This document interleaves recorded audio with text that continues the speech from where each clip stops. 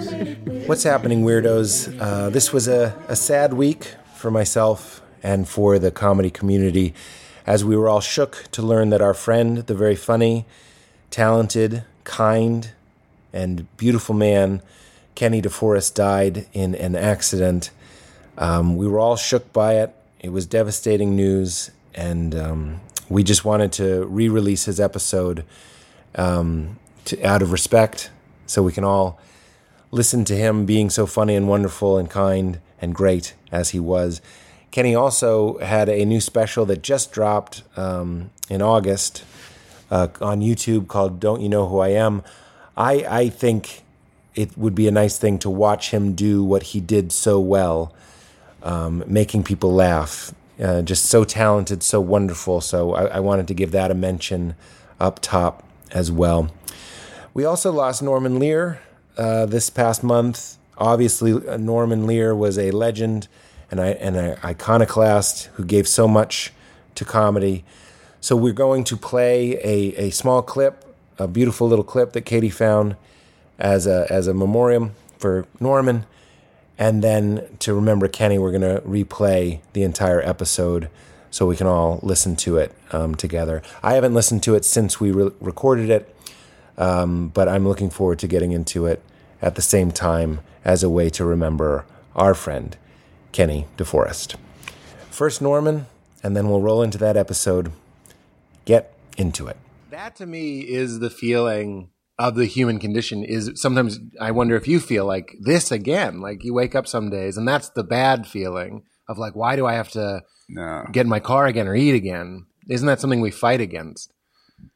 No, I wake up, I go to sleep with the taste of coffee the next morning. And I love my coffee in the morning. Yeah. And I get the New York Times, the LA Times, and the Wall Street Journal. And I'll get up at 6:30. I won't do yoga until 9 or 9:30. Uh-huh. And I will have read the papers by then and had the greatest time reading the papers. And that sounds deliberate, though. I mean, would you say it takes very effort deliberate to stay interested? Can you say fucking this thing? Oh, you can say fucking. All of the good fucking ones. deliberate. Yeah. But I think that's something that I didn't realize until my 30s, that I was like, being curious, being interested, being alive takes effort. You can't like just take it for granted that you're going to get up. Here you are, you're 94, still curious, still engaged, still into it, obviously. But I know people that are 24 that aren't curious. Why wouldn't I be interested when you consider that it took me every split second of the 94 years, some months, some weeks, some days, some minutes, just to get here answering this question and watch you with your green microphone. I mean, it took me every split second of my life to get here. Right. To walk into the room and see Judd here, which was a kick in the head. I mean, I love it. If it took all that time to get to this moment, why wouldn't I treasure the moment? Get in here, you old galoot. I'm in. You old galooter. Oh, yeah. My face is exposed. It's weird to me and no one else. I actually really like it. Oh, thanks. You like my face? That's so nice. Well, we're talking about your beard. Oh, yes. It's not that I don't like your face. I'm just saying you're saying your face being visible is new. Yeah, it was an accident, but now... what do you mean? I shaved a bald spot into my beard, and then it just had to go. We had to start over. So now it's out. I remember... it's not as bad as I remember it being, though. Your face? Yeah. Well, because you stopped the boozing. Oh, yeah. Booze is what gives the dudes the fat faces that they want to hide. That's why, like, scotch loving and beards... You know what I'm saying? That goes it's all together. like, I love leather work, hipster single malt bars, and this big ass beard that covers the fact that my jowls are going, please. Yeah. That's a little bit judgmental. That might be a story I tell myself. I got jowls. I don't drink. So let's be fair. Let's be fair. But I do think the fact that you don't booze is probably one of the reasons why you unless you started boozing again. No, that helps. I don't mean to assume. No, that's okay. Are you still off the sauce? Yeah. Good for you. Or, you know, maybe you hate it. No, I do. You do hate it? No, I hate it every day. No, it's good. It's way better. I don't wake up screaming obscenities most days, you know. Fuck! Ah! Ah! Like I would be the. You didn't really, did you? Oh, I would be the sort of. I mean, man, I've lost so many jobs. I've lost jobs because of booze. Really? Missed radio appearances. Well, that's. I once did radio still drunk. Yeah. It was actually kind of one of my fondest drinking memories. Yeah. See, that can be fun, and that's the problem when you're young. Yeah, I was in my 20s. I was in my 20s. Yeah, you drink until 3 a.m, you sleep 2 hours, you somehow wake up funnier than when you went to sleep, because you feel so bad. It's like bringing out your funny, and you're there's so much insecurity. There's more insecurity. There's less sense of self. There's less sense of skill and ability. True. So you're trying to like get around yourself. Yeah, that's your idea of yourself. So if you can like make him pass out, then you can sneak around and be funnier than the negating voice in your head will let you be. Interesting. But that's some stupid ass shit. That's like, that's like getting a lion drunk instead of putting a lion in a cage and feeding him veal. I don't know what lions eat. There's a better way, is what I'm saying. Yeah. But that is the most common way. That's so interesting. Yeah, that's true. But what jobs did you lose? Well, I got put on. I worked for a moving company in New York, and it's like the moving company in New York that every comedian that was a mover probably worked for. Who ran it? This guy Alex. I didn't know. A friend of mine who was a comedian. Andy Haynes worked there. Andy Haynes, one of the OGs. OG at the company. Mike Racine. Like there's okay. Yeah, and I'm picturing Drew Michael, but Mike Racine. Okay. Yeah, that's funny. The Italian Drew Michael. I'm just kidding. I'm always mixing them up, though. And I think I one time complimented Mike Racine on a Drew Michael bit. Wow. And it didn't even throw him. Or it was Drew Michael and a Mike Racine bit. And either way, they were just like, thanks, dude. Yeah, my bits are good. Mike Birbiglia just called me yesterday, and he was like, a woman came up to me and was like, I love your show Crashing. And he was like, that's not me. And she was like, you must get that all the time. And he was like, no. Just you. Just you. He's like, that person is 7 feet tall. Oh, my God. I'm just undressing here, by the way. I love it. Sometimes I tell people to cuddle up on the couch. Yeah. Kenny DF. I saw you doing it, and I was like, I'm in. Yeah, I'm wearing my jams. Yeah, dude. So what job did you lose? You were a mover. Well, I was just put on like suspension. I was put in what's called the penalty box because I no showed twice in a week. Uh-huh. Both were booze related, and it was also just like the 25th straw, where it's like, at some point I'm gonna have to read the signs here. Yeah, I'm not good at this anymore. At drinking. Yeah.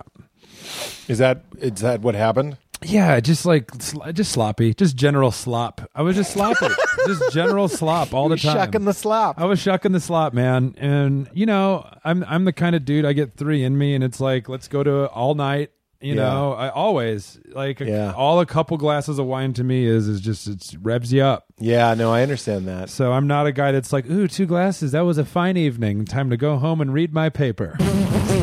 There's a Leo Allen bit where he's like, you never black out and do something beautiful. Like you wake up and your apartment's filled with, this is Leo Allen. You wake up and your apartment is filled with origami. Like there's something gorgeous inside of me. It's always like you tried to make spaghetti. Yeah. I've almost burned the house down cooking frozen pizzas. Really? That whole thing. Yeah. It's a wonder that doesn't happen more. Life is deadly. Yeah. I thought about a time I was drunk in front of the Boston in New York, the club, and I was just met these guys. They were going downstairs, and I was speaking Spanish, and my friend Rich Aronovich was there, and I was speaking Spanish, and all the Spanish I knew was trash talk. So I guess I didn't even know what blacked out meant. I thought blacked out meant you fell asleep. Like, I thought that was the end of the night. Yeah. And then people are like, I blacked out last night. I'm like, yeah, me too. Around 2 a.m., I had some pizza, and I just passed out. Total blackness. But I, looking back, was kind of blacked out because I did something that I didn't really remember. And the next day, Rich told me, he was like, everything you were saying was like, fuck your mother, like, it wasn't to provoke them. Right. That's all the Spanish I could think of. Yeah. And I thought I was being funny and charming. Yeah. And he was like, if I hadn't been there, I think 7 dudes would have killed you. Yeah. Maybe not killed me. Me too. And like, yeah, my humor gets mean when I'm drunk, I hate how I'm like convinced that I'm being hilarious. And the next day it's like, dude, what the fuck is your problem? I'm like, I don't know, man. I'm going to do you one worse. And this is the shame. Let's pretend there's a wizard's cap and it's the shame cap. The shame cap. I'm going to put on the wizard shaped shame. It's got crescent moons on it. Okay. And stars. That's how you know. And it's blue. That's how you know you're a wizard. Sure, anyone can levitate, but you got to earn the hat. So I put on the hat, and I've apologized to Chris Thayer for this. I'm an advice giver, but now Sobe Iced Tea, will say to people, "Can I give you advice?" Or "Would you like my advice?" You know what I mean? Yeah. Or at my worst, I'll just start giving the advice, and then I'll say, "I'm so sorry. I'm just an advice guy. I hope that was okay." Right? But when Petey would drink, I would tell my opener, Chris, like all the things. Like, I was like, "You should open with this." Like, I hated that guy. Like, I had the cocaine of having done the show in my blood, and then one drink, and then I was like, "Let me tell you what you should do. I'll fix you now. Let me fix you." You know what your problem is? I wouldn't say that. It was never that gross, but it reminds me of people in my family that would like try to fix you, and you're like, no one asked. No one asked. Yeah. That's what booze did for me, and I hated that. And shit. I also just got like, as I get older, the stakes are just higher. So like in your 20s, you know, you black out, you wake up, and you're like, oh, what did I say? And then you're just kind of like, oh, whatever. But I don't know, the older I get, the more I'm like, what did I say? Who was I talking to? No, but seriously, this is important. Who was it and what did I say? I can't just let it go. I licked the head of the booker of Best Week Ever once. I got so nervous. I was on Best Week Ever, and I got shit-fucked because I was so nervous. Sure.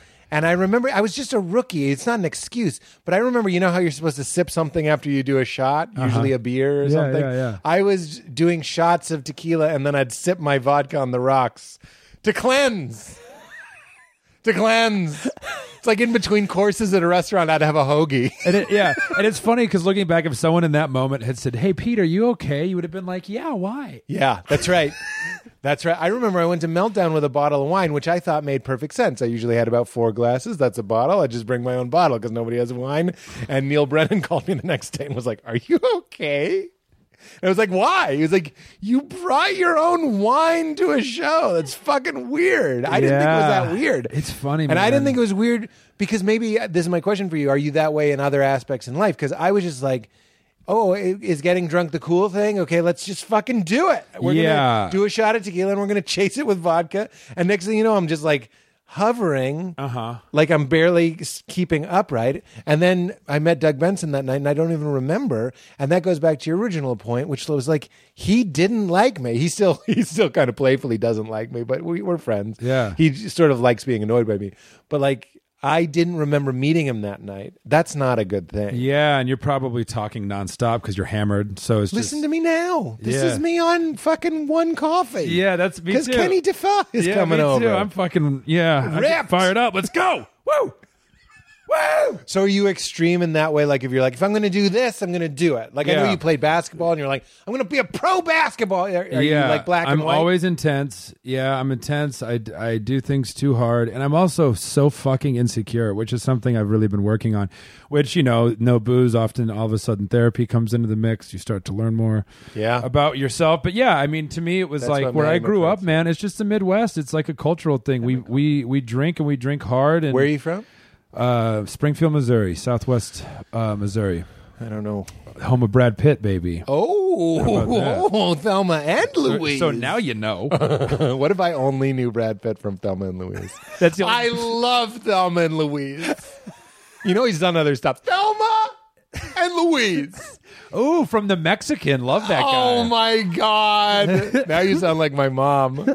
Daniel Day-Lewis. I wish I could think of Lesser Lewis. Oh, yeah. What's a good Lesser Lewis? I was just looking up Daniel Day-Lewis movies. They're all really good, though. He only does like one every 4 years. So, how did he cut his teeth? Because I saw, but I'm going to just show my hand. I was watching other interviews with you for little tids and bits. Oh, yeah. And you were like, I want to do bit parts in movies and stuff. And I was like, see, that's smart. I've said this a million. See, this is like one cocktail, Pete. I'm not giving you advice. Yeah, please. This is why it's good for me to have a podcast. Cause I'll tell you now. Please give advice. No, it's not advice, though. I can assume this will benefit somebody. Yeah. Not you. Will Ferrell did this really smart thing where he did smaller parts. He didn't go from SNL right into leading roles. He did old school. And that was like he stole the movie. Yeah. As opposed to... I don't want to name other people, but there's a lot of other people that jumped from one platform into film and they went with the starring role, and it's better to go small part and steal the movie. So what did that have to do with fucking anything? You were saying being insecure. I hate this. Therapy. I You're hate watching this other feeling. interviews. DDL, how did he start? Thank you. You are now the host. DDL. You made it Daniel weird Day. with Kenny DeForest. What I'm saying is, what was his old school? He had to have done something small. Yeah, I mean, he was in a... What if I just handed you $50 because you remembered? Here's $50 and some free MeUndies. Yeah, here's $50, and also you're now the bit actor in movies that you... I have that power. Yeah. I It don't. would be amazing. It's like, you do my podcast, and then when you leave... You're in. You got a studio deal. B-movie too. I'm going to look this up, because I actually was... I was thinking of doing an internet thing where it's... You're on the internet? each type of Republican as displayed by a Daniel Day-Lewis character. Oh, fun. And I was doing a little research. Yeah. Which one is the butcher one? Bill the Butcher is the nativist. That's like the guy who's just like, go back to your country. Uh-huh. That's that guy. He was always saying, go back to your burrow. There Will Be Blood is like the just cold-blooded industrialist. They're like so similar. They really are. I mean, look at them. They're But the side by side right there. industrialist, yeah. Lincoln is confusing because Lincoln was a Democrat. Well, no. Wait. But all Republicans point out now, they go, actually, Lincoln was a Republican, so how are we the racist party? And it's like, well, it was 150,000. Can we edit? Actually, don't edit it out. Just loop it that I said Lincoln was a Democrat 5 times. Oh, this looks like it was bad. Daniel Day-Lewis, In the Name of the Father, that looks like a very bad cover. Yeah, no. That can't be good. That was the cover of every movie. That's also the cover. It's just a straight-on shot of his face, which I'm pretty sure is also the poster for Last of the Mohiques. Oh, yeah, he was the Mohique. Oh, no, it's not. He's running in Last of the Mohiques. Oh, that's another type of Republican. Guy dressed as Native American for I think he's Halloween. the appropriation Republican. Yeah. Which one's Phantom Thread? There's got to be. I haven't seen Phantom Thread. I was trying to figure that out. I need to watch it for this. Well, it's just like an elegant debonair. You don't see debonair often, but when you do, you know it. Yeah, You know what I mean? You go, what it holy is. shit, I didn't know debonair was in my vocabulary, but I just saw a man on a big-wheeled bicycle. And he's drinking single malt, and he has a beard. And he has a beard. And he thinks he has a double chin, but really it's just a fat chin. He thinks he has a weak chin, but really it's a double chin. That's what it is. That's what I meant You to say. think you have a weak chin, but really it's just 2 normal chins. Yeah, you just got to lose one of those chins, dog. You're good. Oh, my Jesus. You're a redheaded man. Yeah, reddish, blondish, I'd say. You're red. Yeah, okay, cool. Sorry. Fuck yeah. I'm actually happy about that. Are you? Yeah. I mean, I know what you're talking about. Yeah. Redheads are dwindling. We need too more. Red. It's too red. Oh, good. It's too red to be blonde. I was like straight up blonde as a kid, so that's why Toe-headed? I was toe-headed. What does that mean? I don't know. Are people's toes But my mom blonde? used to literally always call me little towhead, so I know. Is it because the hair on our toes is so fair? Oh. Ooh. Also, when coffee is piping hot, it's piping. It's smoking like a pipe. I just Whoa. realized, Is yeah. that what that is what that is? Yeah. There's so many phrases you say and you go, and also where I'm from, sometimes I'll say something like from the Ozarks. I'm like, oh, that's definitely racist. Yeah. And I didn't even think about that I mean, until everybody. just now. I'm from Boston, and we have those as well. Oh, 'cause sure. Boston is the South with MIT. Yeah. We have the South with MIT. and That's so MIT. funny. I was just in San Francisco for the first time, and Bill Burr always says that Boston is racist San Francisco.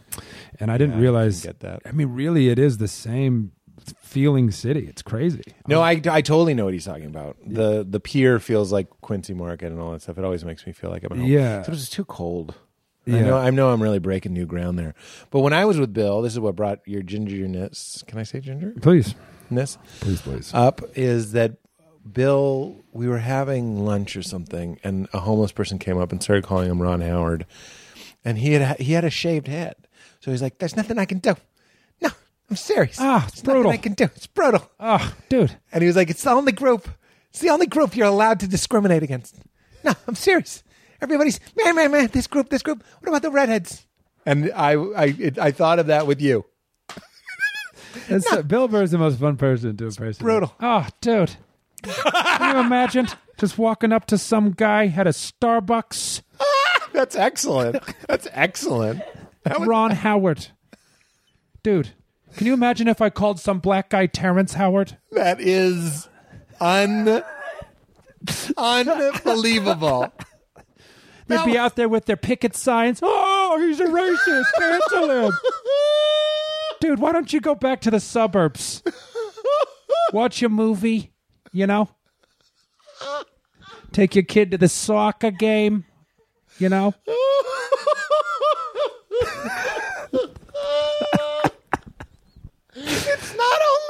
imagine it's exactly what he was saying. I did him for Stick or Treat one year, and I was like, oh, Halloween, oh, look at me, I'm Bill the Butt. No, you're not. You're an auto worker in Queens. You're a grown man in a costume, okay? Brutal. That is 10 out of 10. That is, you're going to be out there with your picket signs. He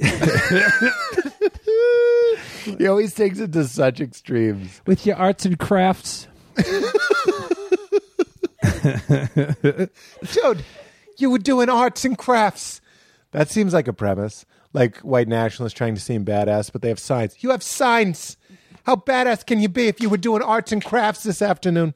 You were using paste. Dude, is that glitter on that swastika? Dude, come on.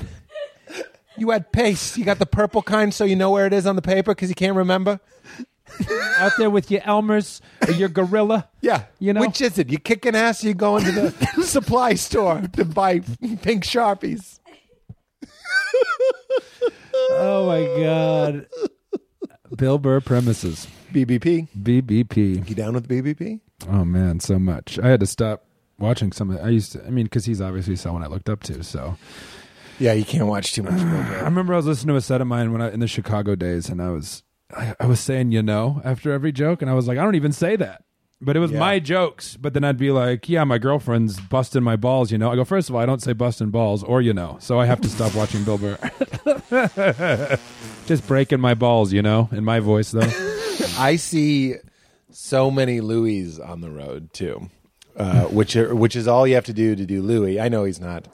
Scandal noted. Yeah. Let's tip the hat. Yeah, rest in power, Louis. Rest in power? Is that a thing? I shouldn't have said that. What does it mean?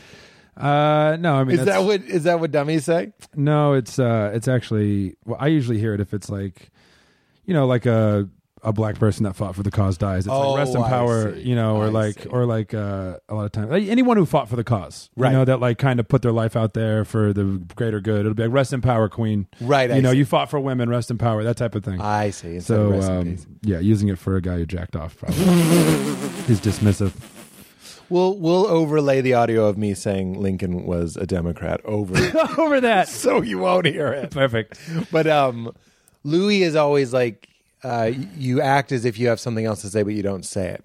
You go like, and then you get the Kellogg's Frosted Flakes, like you fucking eat it, eat the fucking shit. Like, eat the flakes. Yeah, that's it. You eat the flakes that are there because it's what you have. That's it. You can do all the gingers. You eat the flakes because you pour the fucking milk on them because this fucking cow tit water fucking drink it and then you cut it and you have a diarrhea. You put the fucking cow tit in the bowl because it's shit like your life. And you mush it down and you drink it. It's got a fucking roundness to it that I can't do it. You can do it. It's just you gotta be a cartoon dog and fucking thing. Everyone in the Midwest sounds like Louis because you watch Louis and then you just become Louis. Yes. That's a weird moment. I know I've said this on the podcast before, but when you go home after you become a comedian and you realize all your 5 funny friends are just doing comedians. Mm-hmm. I went to a wedding and there was this kid. He was doing Jim Gaffigan, literally going like, "That's sad," and everyone was dying. And I was like, "This is before Gaffigan was huge." And I was like, "What is happening here?" That was me too. I was doing Regan and Seinfeld. Oh and yeah, we are. I mean, and that's just how you start. You don't know what the hell you're doing. You're too afraid to be yourself. Yeah. So you do. I remember one time in high school, a friend of mine. You go to fucking high school because fucking high school. Junior high is fucking do the fucking. And it's just you're looking at tits and your dumb dick is hard. Can't go to the blackboard. Your fucking dick is fucking rock hard. My fucking dick is hard. Sorry, what were you saying? Oh, I just remember he looked at me one time in class and goes, "Hey, how do you spell shoot you in the fucking face?" And I had never heard Dane Cook, and I thought it was the funniest thing I'd ever heard in my... Because we were actually taking a spelling test. And so he just turned and goes, "How do you spell shoot you in the fucking face?" And I was like, this is the funniest person I've ever met in my entire life. And then I was listening to Dane Cook like a year later. I was like, oh, you bastard. Was that a line? Yeah, it's like Dane Cook has that joke about going to the bank. And he's like, you know what I like to do at the bank? I like to have a ski mask and like a pen and a pad, and I tap the person in front of me in line. I go, hey, how do you spell shoot you in the fucking face? It's a great joke. How do you spell? He doesn't know any of it. He doesn't know any of it. He doesn't even know shoot. Yeah. It's mostly O's. It's shit with double O's. Yeah, it really it's infinity shit. You get it? 2 O's looks like the symbol for infinity. Oh, shit. You smoke DMT. Oh, I did. Tell me, Todos, because it ties into your drinking, because the light shone on your liver, and you thought maybe there's more healing to do in my liver. Yeah, the DMT dance. You smoked DMT. Yeah, I did. My friend got a hold of some, and the first time I did mushrooms, I did. This was back in Chicago. For legal reasons. So I started in Chicago, listeners, after the Pete Holmes Chicago era. I climbed into the scene that they built. Oh, wow. We stepped in. We heard. Did you feel that way? Well, it was interesting because it was very clear that we were in a very good time of Chicago comedy. There was a lot of shows, and then naturally you go, hey, why is it like this? And it's like, oh yeah, the class before us, they had the Globe Pub, and then it slowly spread into more and more bar shows. That's great. Your class was insane. I still found Chicago, especially the smaller rooms, to be harder than other places, and I think that's good. It is good, like running with weights. Yeah, I mean, Chicago's such a drinking town. Everyone's hammered. So if you want to get them to laugh and pay attention, you got to bring it. Yeah. But yeah, the DMT. So I did mushrooms I was real straight and narrow when I played ball. So I think I'm a person of extremes, as we discussed. So when I quit, it was finally like, I was like drinking and smoking cigarettes by the first weekend after basketball. You know what I mean? And I had never smoked cigarettes. And all of a sudden I'm like, let me try one of those. I don't need my lungs no more. And really stupid, and just kind of went way too hard in the paint the other way. But one of the things I did in college was mushrooms, and the first time I did it, I had like 2 caps and 2 stems or something, so just enough to be like, oh, I definitely like this, and this feels positive. This doesn't feel like, I don't have any guilt about this. Right. Like every time I've ever like done coke or something, the next day I'm like, what have I done? Right. Your parents raised you better than this. Right. This reflects on them, I don't recall seeing mushrooms tacked to the dare board. Yeah, Here are the bad ones. I don't remember. Even then they knew. They were like, yeah, these are probably fine. I'm on mushrooms right now. This isn't a costume. That's how I became a dare officer. Yeah, and so I kind of got it. Once I did the little bit of mushrooms the first time, I was like, this is an avenue I want to explore more. What happened that time? Just a little mild, mini mild? Just a little mini mild, and it just like the laughies, man. It was like the funniest I'd felt in a long time, like that when your ego melts, because your ego really stops you from taking risks a lot, because it's there to protect you. Right. So your ego is what makes you go, that's not funny. That's right. That's what we were talking about, getting him drunk so you can sneak around him. Totally. Yeah. Yeah. So mushrooms is like, let's instead give him this bed to sleep on. Yeah, and that's so interesting you say that, because I really think, I was thinking about this on the way over, man. So much of my 20s and up to now, I'm 33 now, has been kind of like rediscovering who I actually am, because so much of my young life was me trying to project what I thought other people wanted me to be. That's right. Which is very common. But one of them is when you play sports, you kind of got to be a serious, kind of project the air of a hard ass, which I'm the opposite by nature. Right. I'm actually the silliest fucking person there is. But then like that stayed with me so long. So comedy is so silly, but even then, like my inclination sometimes is to go up there and lean on the mic and make sure I'm being cool. Like you're posturing. But really, I should be very silly. It's comedy. I think about this all the time. People that look in the mirror that like look like a jock. And they're like, I guess I'm a jock. Like, what? Yeah. Because of your package? Yeah. Or people that look sexy and they're like, I guess I'm sexy. I guess I'm a hot person. Like, I've met a lot of hot people that are total goofs or whatever, or like slobs or just regular folk or whatever. And I've met a lot of not classically attractive people that are like sex machines and confident, like it doesn't matter. No. Like, it's just your package. That's a real mushroom trip. It is. That's a real whisper. That's interesting too, because I've met people like that, and like hot people that are silly, people almost don't believe them. They're almost like, oh, stop acting like you're just silly. Yeah. We all know you're just a hot person. Yeah. It's like, I'm silly though. Yeah. And athletes for sure. Mm-hmm. If there was ever an artistic, we'd call them arty sporties. We go, oh, he's an arty sporty. An arty sporty. But Sporty was doing the bulk of the carrying in that definition. Yeah. It meant that he was a tourist in the arts. But really, if you throw a lacrosse ball at him, You can't be too ready for it. He'd be too ready for it. He'd be too ready. He'd be way too ready. No, he had a stick. Yeah. And he catches it. You can't be revealing that you're actually super coordinated while you're in the middle of your art. Yeah. But you lose the crowd. How many times do we need to see movies where we find out that people aren't what they are on the outside? We're the stupidest species in the world. Oh, totally. Over and over, we have to remember, they are an identity, like an awareness inside of a packaging, and the packaging tells you almost nothing. Yeah. Almost nothing. I'll take height. Yeah. It tells you their height. I know by looking at you how often you have to reach for things. Yeah. Or ask for assistance. Yeah. Because if you're a child, maybe I'll help you get those EL fudges. Yeah. Or as I call them, El Fudge. The El Fudge. The El Fujay. El Fujay! El Fujay! But I mean, it's the most basic thing, but we can't stop learning it. No. We can't stop It's true, forgetting man. it. It's so true. And I remember going into high school, a kid in my neighborhood, we had a group of kids. It was like our little Sandlot crew. We'd meet up, play flag football, whatever. And he told me, he's like, you're in high school now. You're going to be one of four things. But he was like, there's jocks, there's nerds, there's preps, and there's goths.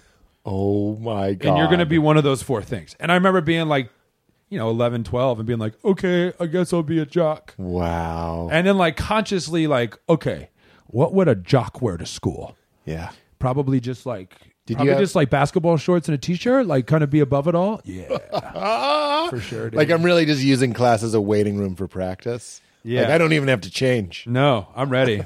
I only wear pants that can be torn off in a split second to reveal my ready shorts. That's hilarious. Yeah. But you forgot religious kids. Yeah. Oh, religious and theater kids. Yeah. Theater kids, band kids. Band kids. That's a whole nother sect.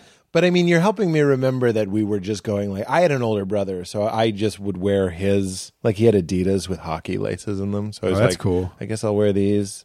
I sagged my drawers. Oh yeah, we all did. I sagged them. Was it a thing for you guys where you try to look as much like you just got out of bed as possible? That was a big thing at my school. Yeah. There was actually like bedhead gel. So it's like, I remember that. Put this in your hair and it'll look like you didn't do anything. And then BO deodorant. BO deodorant. Deodorant. Yeah. You'd swipe a little ball sweat onto your balls. Like, ooh, yeah. My man is musty. No, that was I guess we're similar ages. That was definitely the game. The name of the game was to look like you didn't do anything. Yeah. Because right before that, it was like you were supposed to look like you really did a lot. Mm-hmm. I used to smell like astringent. Remember astringent? Oh yeah. Noxzema. No, were you Abercrombie? No. How dare you? Okay. I didn't know, How dare you? Okay, so you're more of like an American Eagle. How dare you? Aeropastel? I was Gap at best. You were Gap at best.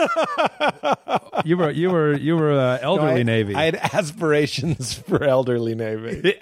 I don't know what I was, man. I remember going to the thrift store and being like, is this who I am? Oh, yeah. And people are buying like weird flannels that someone died in. Yeah, totally. That was the thing, right? It would be like Ray's Auto Garage. Right. And it's like, Ours are you was the Ray? garment Like, district.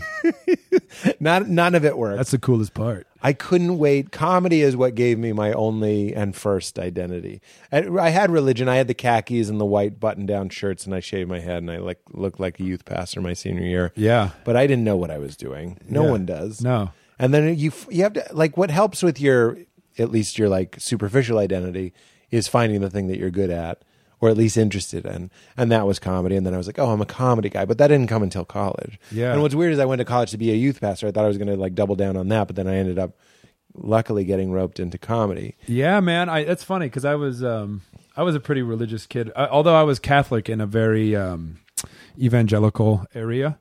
So I was actually a religious minority, which is strange. That's hilarious. To think. And evangelicals look down on big dirty time. Catholics. Oh, big time. It's funny. One of my friends convinced me to go to the mega church, and like I was so resistant. And I was always the kid that was like, "How are we going to say that Buddhists are going to hell? They think they're right too." That was always my whole thing. You were already there? Yeah, in high school. That's awesome. Because I was just like, well, that was the part that always bothered me. Most people, you see, when somebody says there's 4 groups in high school, somebody would be like, that's preposterous. There's going to be microclimates in any climate, Like you did that religiously speaking. Yeah. Like most of us just go, got it. There's 4 groups. We're saved. Catholics are damned. Buddhists are like, they just evaporate, I think. Yeah. They just Hindus are nuts. Yeah. I don't even know what they're about. Too many blue gods. Yeah, too many arms. Too many arms on their gods. Elephants are for training in a circus. I only worship bipeds. Yeah, it was. Part of it too, though, was there's so much sexual guilt in Catholicism, and I was maybe the horniest teenage boy that's ever existed. So really? At that point, I was probably just looking for anything to justify. Yeah. My boners. Yeah, because you weren't being good by their standards. I was like, well, that's what my entire book is about, just so you know. Yeah. I'm not trying to sell you my book. No, I need to read it. My book. Yeah, please. On the way out. But you could call it My Life in Christianity through the lens of masturbation. That's the whole book. But what was that for you? Were you looking for the pornos in the woods, or you're younger than me, so you're probably downloading it? Yeah. Well, what are you doing? It's funny. My first, I have a very funny memory. It's rife with religious guilt. But I remember watching Howard Stern on E. Oh, yeah. And that was my earliest, closest, because he would have porn stars on, and he'd be like, "Why don't you just moan into the microphone?" And then just be some woman going with their tits out, and I'm like 12 years old. I'm like, this is the greatest thing I've ever seen in my entire life. I remember even then being like, they look very fake. Yeah, yeah. You always had very extreme. That can be beautiful too. It's not my thing, but I remember even as a kid, I had a thing. Even as a kid, porn stars looked like porn stars back then. Yeah. Now it's like they were wearing New Year's Eve hats. They had a bird on their shoulder. Now porn stars could be anybody. They could be anybody. Yeah. Dude, it could be anybody. Oh, it's brutal. It's what is this, my barista?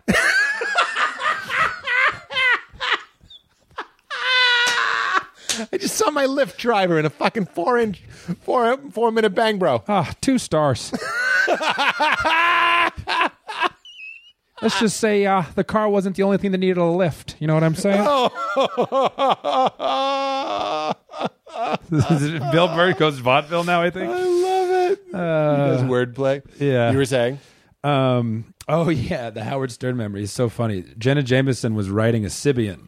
Okay. What's a Sybian? It was the biggest, it was the super vibrator of the time. It had just come out, and it was women would straight up sit on it. It almost looked like a guitar amp with a dildo on top of it. Uh-huh. And then the whole thing vibrated. What if I so act she's going stupid and on the way out you see one in my bedroom? I'm like, what? Your book is on it. You're like, just go ahead and grab that on the way out. Looks like a horse saddle. Yes, but with a dildo, and the whole thing vibrates, and obviously the women lose their minds in ecstasy.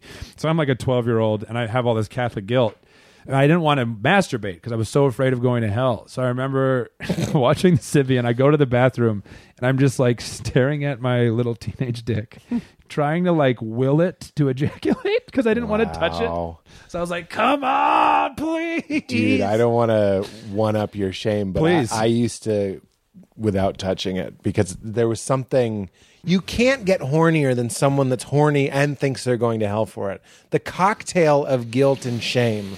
So I would look at porn every once in a while. Sure. And that was a real commitment because internet speeds. Dial up. This is when I was married the first time. It's so embarrassing. But I remember I would just be like, I'll watch something mild just for the beauty of it. Mm-hmm. Yeah, you got to justify it. I'd convince myself. It's just beauty. It's the female form is beautiful. And I would watch something and I wouldn't even, it would just be the friction of my own wanger in my pants. Mm-hmm. And I would explode. Mm-hmm. Explode. And What is this, E? And it's funny, what is this, Howard Stern E? I always laugh about it because it's so I could do it. In our heads too at that time, it's yes, well, good thing I didn't touch myself. God's pleased with this. Yeah. Dude, I used to have an early joke about this, but all the people in my high school that were having anal sex because they didn't want to have vaginal sex because that's bad. Yeah. And it was one of my early stand-up jokes. I'm like, because God's pumped about that. He's up there well. I had a joke for about a minute. it. For a minute there, I thought something bad was happening, but it's a good thing you're getting butt fucked. Very similar. I'm glad you jumped right to the expert level. Yeah. You jumped right to the bonus features. You sure did, yeah. yeah. Skip straight to the DVD extras, I see. Right on. Yeah, no, I knew people like that. But even that, I don't know. I was like, why don't you just bundle it all up and keep it to yourself? I also thought I could give myself STDs. Hilarious. I also tried telling myself that every time you jerk off, you're killing 1 million babies. Nothing worked. I was more than 1 million babies horny. I was like, it's worth it. Dude, I had so much fear, like STD fear, and the first time I ever had unprotected sex, like just out in the wild, like it was my first one night stand. Yeah. And the condom broke. Ooh. So it wasn't even unprotected sex. It was temporarily unprotected sex. But yeah, in my head, that's enough to be fully terrified. It's like predator blood. You touch it and it sizzles through you. And you're dead. Yeah, that's it. That's all it takes is a drop. That's right. And we went back to my buddy's room, me and the girl, because it was like a dorm room. I was visiting my buddy at college. And her and I went back to my buddy's room to see if they wanted to get breakfast. And they're like, hey, we're actually getting ready to watch a movie. You want to watch a movie? We're like, hell yeah. And we sat down and they turned on the movie Kids, which is just a bunch of teens giving each other AIDS. Yeah, who wrote that movie? Me when I was 12? And then the one kid with the AIDS gets sex with the other kid that don't got the AIDS. Now they both got the AIDS. And then another kid has sex with both of them, and he has double AIDS now. And then the finale is he has sex with the one kid that don't got the AIDS. Apologies for doing a bit that involves a disease, but the bit stands. That's so funny. Who wrote this? Me when I was 12? That's what I thought. Everybody has AIDS. That's exactly right. That's what I thought the world of being single was. It was hugely formed by the movie Kids. Yeah. And no me gusta. No me gusta indeed. I had a straight up panic attack that day. I was just like, I actually would like an expert to break down the movie Kids, because Kids does work like a horror movie. And I do not want to give this a goog, everybody, if you're curious. If you're in the scene and you're having some unprotected, don't take Uncle Petey's word for it. He's getting up with a baby at 3 a.m. I'm not your source. But what I'm saying is, if somebody has HIV, which of course is not a laughing matter, so that's a respect given, somebody has HIV, and then they have sex with somebody once, is it guaranteed that person has HIV? Because the movie is working with the logic that if you have sex, you have HIV with somebody that has HIV. I don't know. Do you know anything about that? I don't. I don't know how likely it is. Is it 100%? No. Katie, give it a goog. Katie's got to goog it. You know why? I'm sorry to boss you around. I'm just saying, I feel like if we're going to talk about STDs and people like get their info from things like this. Oh, yeah. Potentially. Yeah. I want to make Talk sure. about making it right. weird. That's right. Yeah. Made it very well. Kenny said it wasn't very likely, so I went and banged an AIDS patient with no condom. Oh no! Don't do that, please. Oh no! So go on. You had unprotected after the movie. You watched the movie Kids. Oh, I watched the movie afterwards, and it was just like all of my Catholic guilt just congealed into one ball of fear, and I still remember how I felt. I mean, I felt like I was on fire on the inside of my body. And it very much felt like the heavens being like, this is what you get. Yeah. This movie was made for you in this moment. Yeah. To be seen in this moment. Correct. By you. Yeah. Rosario Dawson knew that you needed this.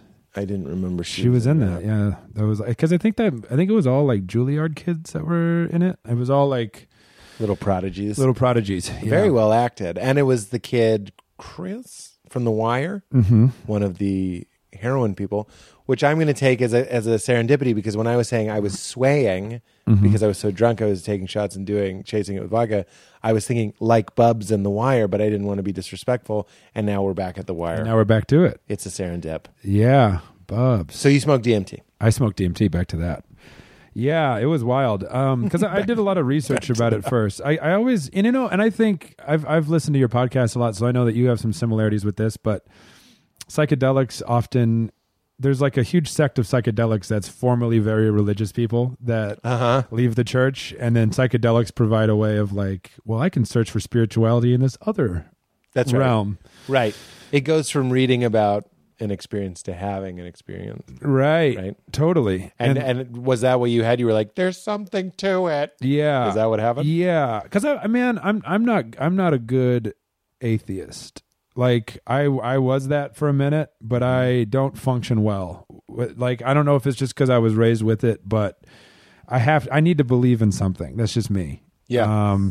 Katie's got the info. It sounds like if you have it and you're not on treatment, if you have sex with someone, like they're most likely going to get it. Oh. If you're treated, it can make it where it's almost in, like they can't even... Well, these kids weren't treated. Yeah. So it sounds like if you have it and you have unprotected sex with someone, you come and then like they're probably going to get it. Well, I'm not finding like a percentage, but that's just what it sounds Sounds like a don't do that. Well, and that's what the deal with destigmatization, though, is it's like if you don't feel like getting tested is going to out you, you'll go get tested, and then you'll get treated, and then... Right, that's right. And then it doesn't There's so much spread. shame around it, especially homophobic shame. I know. I remember in Dallas Buyers Club where he is a straight man and he has it, and he won't admit it because he thinks everybody will think he's gay. Right. Which is so stupid. Which is like your toxic masculinity bit, which is awesome. Oh, thanks, man. Love that bit. Thanks, man. Yeah. That was written from a place of self-realization. Yeah, no, it's right. Tell people the idea about it. I watched it on Corden, and it was applause the whole time. Yeah. I literally was That was a crazy... Stop applauding. It was crazy, man. Yeah. And it's funny because you go out... It's a great set. You go out and you're so convinced you're about to bomb, and you're just like, here we go. And then it went so much better than I even thought it was going to. I was like, this is fun. Yeah, no, it's an excellent set. Also, having Reggie Watts right there is like so fun, because you're nervous and you're like, oh, it's Reggie Watts, like the most fun person. Yeah, mushrooms became a person. Yeah, fully.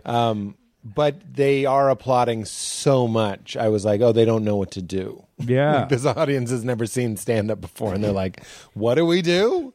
Like, you can just laugh, you guys. Yeah, you can just enjoy this. But you say toxic masculinity is basically...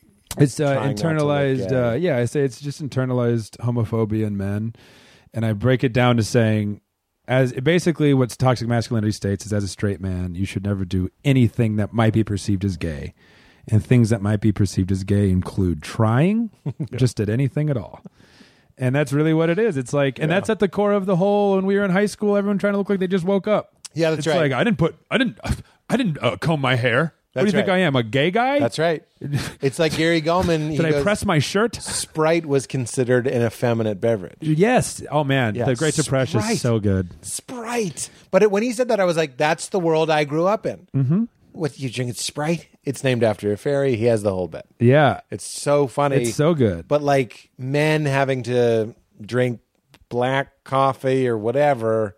What's wrong with a Frappuccino? Take the filter out of that cigarette. All that. Unfiltered cigarettes and whiskey. Grit. And I fell for all that shit big time. Yeah. Like in college, I was so afraid of being called a pussy. But you know what it is? It's because I know that in my heart, I used to write poetry. Like I have a book of poetry at my mom's house, my parents' house back home. Yeah. And it's I had a book of poetry, and I went back and I was like, some of this is from Dead Poets Society. Like I was just lifting. It had the line, "To touch you would be paradise," and I'm like, that was Ethan Hawke's poem. Roses are red, violets are blue. Oh, Captain, my Captain, I didn't write this. W. Whitman? Old Man in the Sea. I was 10. Leaves of Autumn? I don't know. We got a riff. We're doing a poetry riff. How times have changed. Oh, man. Yeah. But... Oh, Toxic Mask. Yeah. Well, and it was real. And Julie from that set, who I shout out, she's a very funny comic, roommate, by the way. Yeah, Julie Mitchell.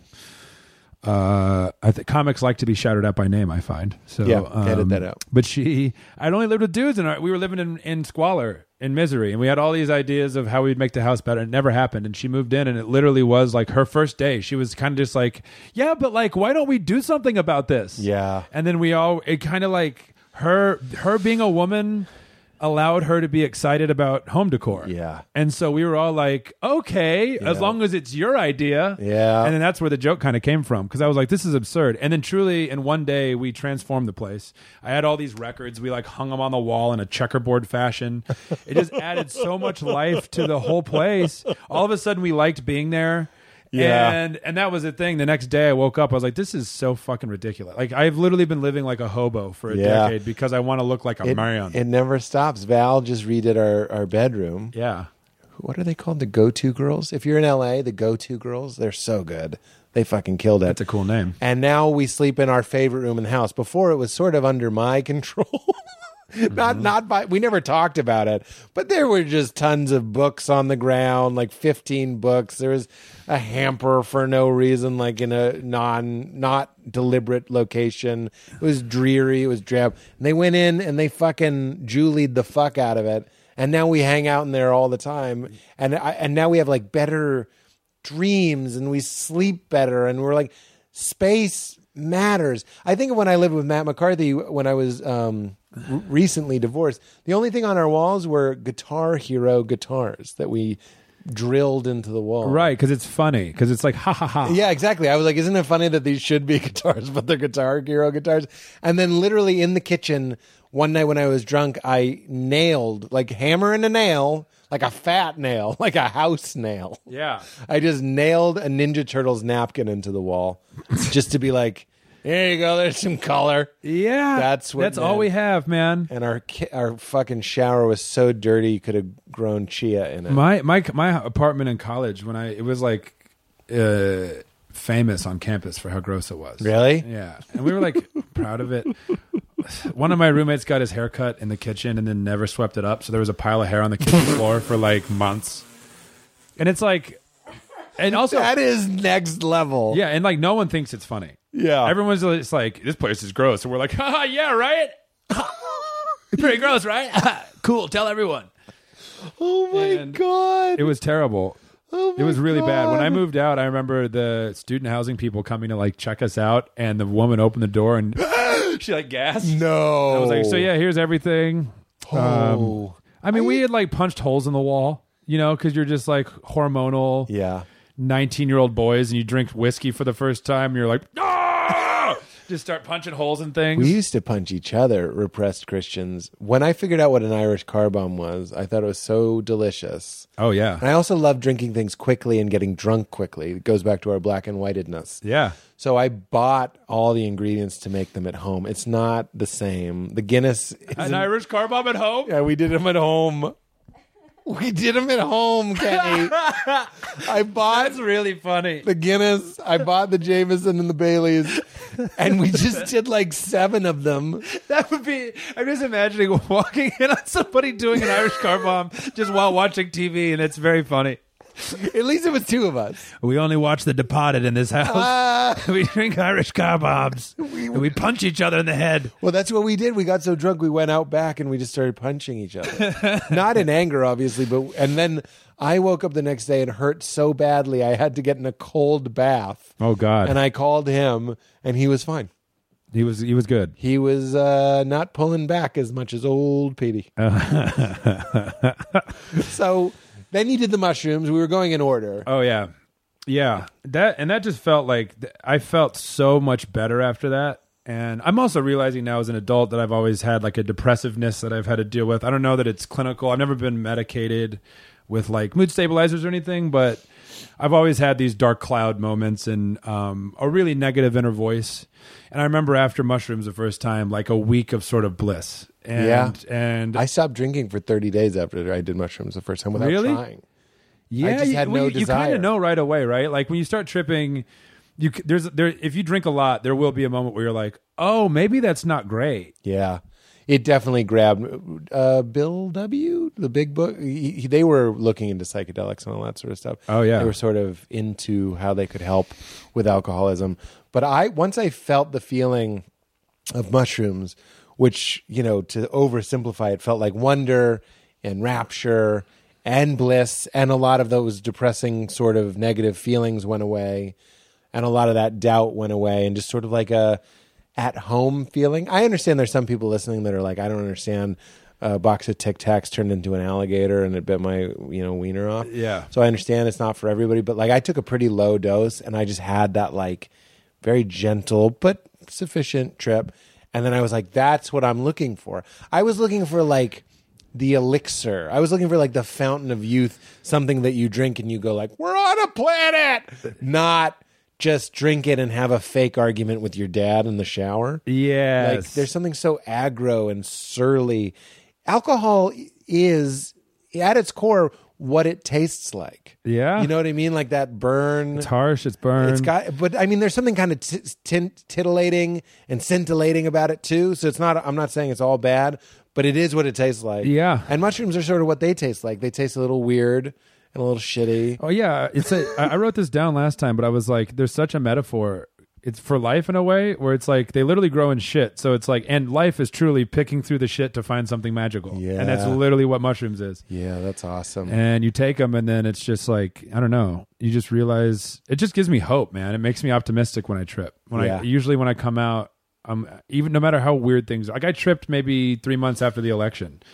And that horrible, negative, we're doomed feeling was just blanketed over everything. At least in my bubbles, obviously. Like if you live in certain parts of the country, you're probably like, really? Because everyone around me seemed pumped. Right. But I was living in Brooklyn, watching immigrants on the train just process what just happened. Right. It was like a lot. Yeah. But I remember tripping and just coming out and like, we're all connected, and somehow, when things get really bad, that's whenever it brings out the best in us. And that's interesting. we've been too comfortable maybe, and Trump is a sign of that. And yeah, our culture is rotten, and he's really an amalgamation of all this really bad shit that we've allowed ourselves to worship. He's the product of that. He's a product of it. It's if you look at the 90s and the stuff that we put on a pedestal, it became Donald Trump, and that became our president. That's right. And the 80s for Reagan, and it's the same. Yeah. It's like he didn't drop out of nowhere. No. Exactly. No, right. we created him. The last time I tripped, I think it was the last time. No, it was a couple times ago. I remember I was looking out my window, and I had the very distinct feeling of a man. I think you're going to like this. Oh, good. Let's enjoy before you know it. Uh-huh. A man, like a little black stick figure man, black ink, walking from my brain. It's hard to describe. From my brain towards the back of my eye, but from the inside. Okay. Does that make sense? Yeah. And I wasn't really seeing this. It was more like something that I could imagine, but very vividly. Yeah. And he was cleaning my eye, but from the inside. Oh, wow. Like if you think of your eyes as windows, you can clean the outside, but then you also have to clean it from the inside. Yeah. And it was this real like squeaky, yeah. Was it maybe was that the third eye? Maybe. Yeah. That's basically what it was. It's just like you can do as much as you want, trying to affect yourself from the outside in, but eventually you're going to have to go. Are you still doing a lot of yoga? Is that still a part of your? I wish, man. I can't do shit now. Yeah, you got the. I don't mean to blame. You got a bambino, Leela, but like my life, my physicality is just that I walk her twice a day for about an hour. But it's pretty good, actually. That is good. But it's always going to be with her. It's always going to be to give Val a break, or she walks her to give me a break. No, it changes everything. But what do you got? Well, I was just asking because I will say I started doing, since I moved out here, a lot of hot yoga, which I'd never really done a lot of. Oh, yeah. Wow. And the last couple of times I've tripped, I found that the trip isn't as strong. And I'm wondering if it's because the yoga has me, it's kind of like the old story where Ram Dass gave the acid to the Indian guru guy, and he ate it, and the Maharishi, and he was just like, it's all inside you. What'd you say? Maharishi is the Beatles. Oh, yeah. Maharishi. You're all good. And he just goes, oh, it's inside you. And then nothing happened to him. Right. I'm wondering if... It's the first time that's happened. Yeah. Someone told the story before I could tell it. I loved it. Yes. I loved it. Got it. Yeah, it's all inside you. That's exactly right. Mm-hmm. That's it. I wonder if it's, to use woo-woo spiritual language, your like your inner, they call it your kundalini, but like your life force might be rising just in your everyday. It is. It definitely is. I feel more connected to myself now. That's good. I was reflecting on all the weird phases I've gone through, because that's on the way over here. You made it weird, and like I said, I've listened to the many episodes, and so I know what it's about. So I was trying to get in a very vulnerable and in touch with myself place, and I've gone through some pretty extreme phases. Yeah. Trying to find myself as a younger like what person, and there was the. In high school, there was the jock, so I was like that kid, and then all of a sudden I got very preppy I had like a diamond earring for a minute, and I would wear like a silver chain and like a turtleneck with like slacks, like wild frosted tips, I was out here doing it full on. Yeah, and then I had like subwoofers in my car and rims and shit, like really silly, really silly 16-year-old boy stuff, because like Fast and Furious was out, and everyone was like putting like fenders and shit on their car. Can I interject? Please do. Because that seems very mushroomy to me. These different roles that we play. So Ram Dass's whole thing is from roles to souls. Like you realize that you've been the soul or the spirit or the consciousness that was watching all the different roles. So there's this really absurd role that you played. Yeah. You played like the preppy rims guy. But there you were. And here you still are. You Yeah. know what I mean? So spirituality is like what didn't change between that and this. What was the constant? And that's who you really are. That's your true self. And that's one of my theory is I think that's why we love actors is because they can get lost in a role, yet they know that that's not who they really are. But we admire someone that can so deeply pretend because we're all pretending, but they have to be conscious to go, and now I'll be a pirate. And next week I'll be a centurion. And then next week I'll be a lawyer. And that's what we're all doing in our lives. They're just doing it on command at will. And I think there's something spiritual about that. There definitely is.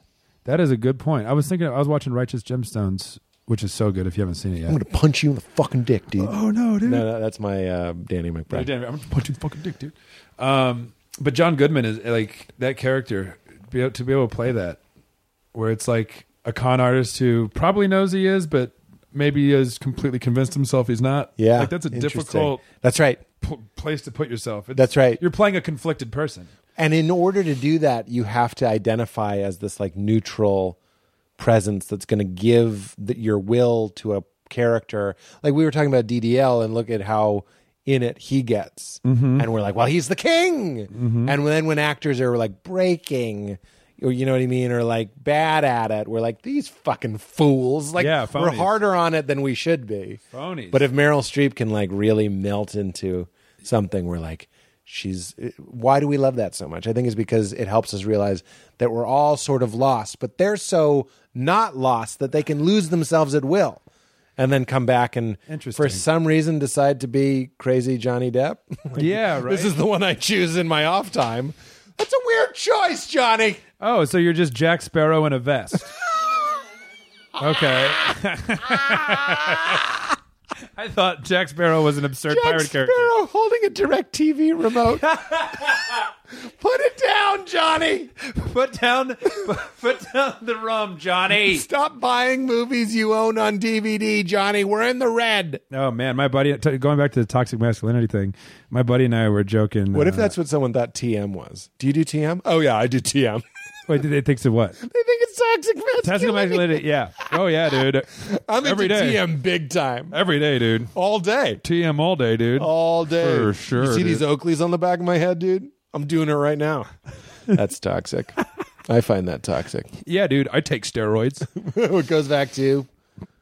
we were joking about my buddy, another comic. We'll shout out Mike Joyce. Edit that and out. I were talking about... get rid of his name. Mike Racine. We were talking about how Hunter S. Thompson has blood on his hands. What do you mean? Because there's like a generation of straight white dudes that were like, I'm going to be Hunter S. Thompson. And it's just like... He was the moniker for like... Yeah. I'm going to do something... I'm going to drink whiskey from morning to night and write down my scribe. And like That's he's like the right. one person who could survive that lifestyle. So Right. everybody else... Johnny Depp's a huge Hunter S. Thompson fan, but he, it's kind of hurt him at times. Dude, there's got to be a lot of people that we never heard of that were inspired by these maniacs. Yeah, right. I say that with love. For sure. Ernest Hemingway, all those guys Totally. are just like... When Zach Galifianak did this podcast, I think about it all the time. I smoked for 1 year, and that's like 2, 3 to 7 cigarettes a week. That's not a lot. Yeah. Some people wouldn't even call that smoking. Yeah. Still, 7 a week. When I laugh really hard, I cough. I don't got the ingredients. Yeah. I don't got the grit. Yeah. And Zach was talking about that there are some people, I think they fight through it, and I think they just coat their lungs in something unnatural and then they stick with it. But he was like, there's just some people that they're more like tree-like or iron-bellied, and I am not one of those Yeah, people. man. Yeah, I was a smoker. That's another thing, like talk about being who you're not. I smoked for years. And I remember one time my dad was like, hey, bud, you notice how you hack all through the night? Maybe those cigarettes aren't for you. Wow. And because I would like wake up, and it'd be like 5 or 6 cigarettes the night before too. It's not like I was down in a pack. My lungs Yeah. are just like, no, dude. Yeah. No. Yeah. When I was in Jerusalem, I was studying abroad. Jerusalem. I lived next to an old woman who smoked, and that should have been enough to even have me never smoke, because I shouldn't have smoked for that year. Every night I listened to this woman while smoking, sounding like someone was cleaning a garbage What is it disposal. about smoking? What is it? It's a lot of things. Is it just, it's like you're not supposed to. That's part of it. Well, I think that's the main thing. is you're giving the finger to death. Yeah. I'm not a fan of this expression, but when I was a single person, people would be like, if she smokes, she pokes. I guess you could say if he smokes, he pokes. Yeah. It's because they have like a reckless abandon. Yeah. Like they don't care. So they're just like, yeah, we're all going to die. We're all in outer space. Smoke them if you got them. Fuck it if you see it. So there's sort of like a James Dean, which is another person that I'm sure, not by his doing, but has, caused some people to live more rebelliously than they ought to. Yeah, but it's like it's romantic. It's like you're the tramp, you're the vagabond, you're the one that can't be nailed down, the Rolling Stone. You're also quiet. Being quiet is cool. I used to have a bit called "Be Quiet is Cool." Oh yeah, because if you're Denzel, you're like, "That's you. All right. That's nice. That's you. All right." And so true. And then a nerd is like, "What's up, you guys?" And I was like, it goes back to the jungle. The cool guy doesn't give away your position. And that actually kind of goes into unfortunately, the inner city. You benefit from being a quiet person potentially as well, too, if there's violence happening around. Yeah, you kind of so you want to be a cooler person. It's also true of the Midwest, where you're around livestock. I'm not saying everybody in the Midwest is, but if you are raised on a farm, you're probably like a cooler person. You're not like, "What's up, chickens?" Like that is a fucking homeschooled dork that hasn't been around animals or violence or threats. That's the suburbs, baby. And think of a farmer, though. Farmers can be cool. Oh, yeah. Well, that's a DDL farmer. Dude, country folk are the coolest. Oh, my chickens. That was another phase in college. What do you do? I really wanted to be like a cowboy, dude. Like a cool country motherfucker. You're fun. I wanted to so bad. What do you mean? You took the earring out, you took the chain off, you let the tips defrost. Yeah, let those. I thought those tips. I thought them out. Saw the tips. And then I was like embarrassed of that, and so I was like, I'm a white guy from Southern Missouri. I should probably just like be that and quit trying to be something else. And then ended up in another thing that I'm not, which is like, oh my god, like a you gritty, put one of those bags over your arm and shoulder. You're like, yeah, I'm gonna go check this out. I literally have no I have the softest hands you've ever touched, but I was like, you gotta work the land. It's been good to us. You got to be good to it. But my grandpa was a farmer, and my dad works in the farming industry. So desperate for identity. So desperate. So desperate. Is this before I basketball? dipped. I used to dip. You dip? I used to dip. When I dip, you dip. We dip. Oh no, you dipped. Oh God, yeah, baby. Skull. Wintergreen. Until it made me throw up, and I switched to mint. Until that made me throw up, and I switched to peach. Oh no. Or apple. Which even in the manliest of manly things like dipping, I chose the peach and apple. I do skull, parentheses, peach or apple. That is nasty. It's the nastiest thing, man. I look back at that, and that's but what you're talking about. I am still also the same person, which is also, as crazy as that sounds, I am the exact same person. Yeah. No, I understand. mean, I've changed some, obviously. I've evolved, I understand. But you're the thing that was going, is this right? Yeah. Yeah. Yeah. I was very much like, I think. I was just watching Neil deGrasse Tyson on Russell Brand's podcast, and I was enjoying it. And they were talking about whether or not things can be unknowable or not. And I enjoyed it. I thought they both did an amazing job. But I kept wanting to say, like, the only thing we should be talking about is that which does the knowing. Like that's the only conversation to be having. Like Neil deGrasse Tyson was doing an amazing job about how like things that we thought were unknowable in the past are now like very commonplace, and like that is very likely for the future. And I was like, that is right on. But what will never change is as Alan Watts would say, an eyeball can't look at itself, a knife can't cut itself. You know what I'm saying? And it's like teeth can't bite themselves. So whatever it is that we know, no matter how grand in scope it gets, the knower will always be limited in its ability to know itself. Oh, wow. Like, you know what I'm saying? I was practically yelling. I just had to say that apparently because I was like, not yelling it at the screen, but I was like trying to like telepathically send a message to Russell to say it to him, although it had already happened. Yeah. That somehow, so what I'm saying is while you're watching all these things change, the knower didn't change. The witness didn't change. Interesting. Yeah, that's absolutely valid. That's why you feel like the same. And what's really fucking trippy, dude, is when you're old, when you're 95, you won't feel old. Right. That's what's crazy. Yeah, my aunt said that to me one time, and it stuck with me. Where she was like, "Yeah, I still feel 18. Why would here. you? Why would you? Yeah, in here. Yeah, your body will have aches and pains and different issues and all that stuff. But that's my number one question for whenever I interview somebody over 80. I'm just like, do you feel older? And they're always like, no. Because what I mean, maybe their ability to articulate ideas like that might deteriorate. So that gets a little tricky. But if your cognition is there, you'll be able to identify the part of you that does the identifying and be like, that still feels the same. That is wild. Fucking trippy. Yeah. It's like a pretty common phrase in spirituality, but we're not humans having a spiritual experience. We're spiritual beings having a human experience. Yeah, exactly. And it's like, oh yeah, that makes sense. Yeah, right. And it's your packaging. Mm-hmm. And you were a farmer. And I was a farmer. I wanted it so bad. Is that during basketball or after?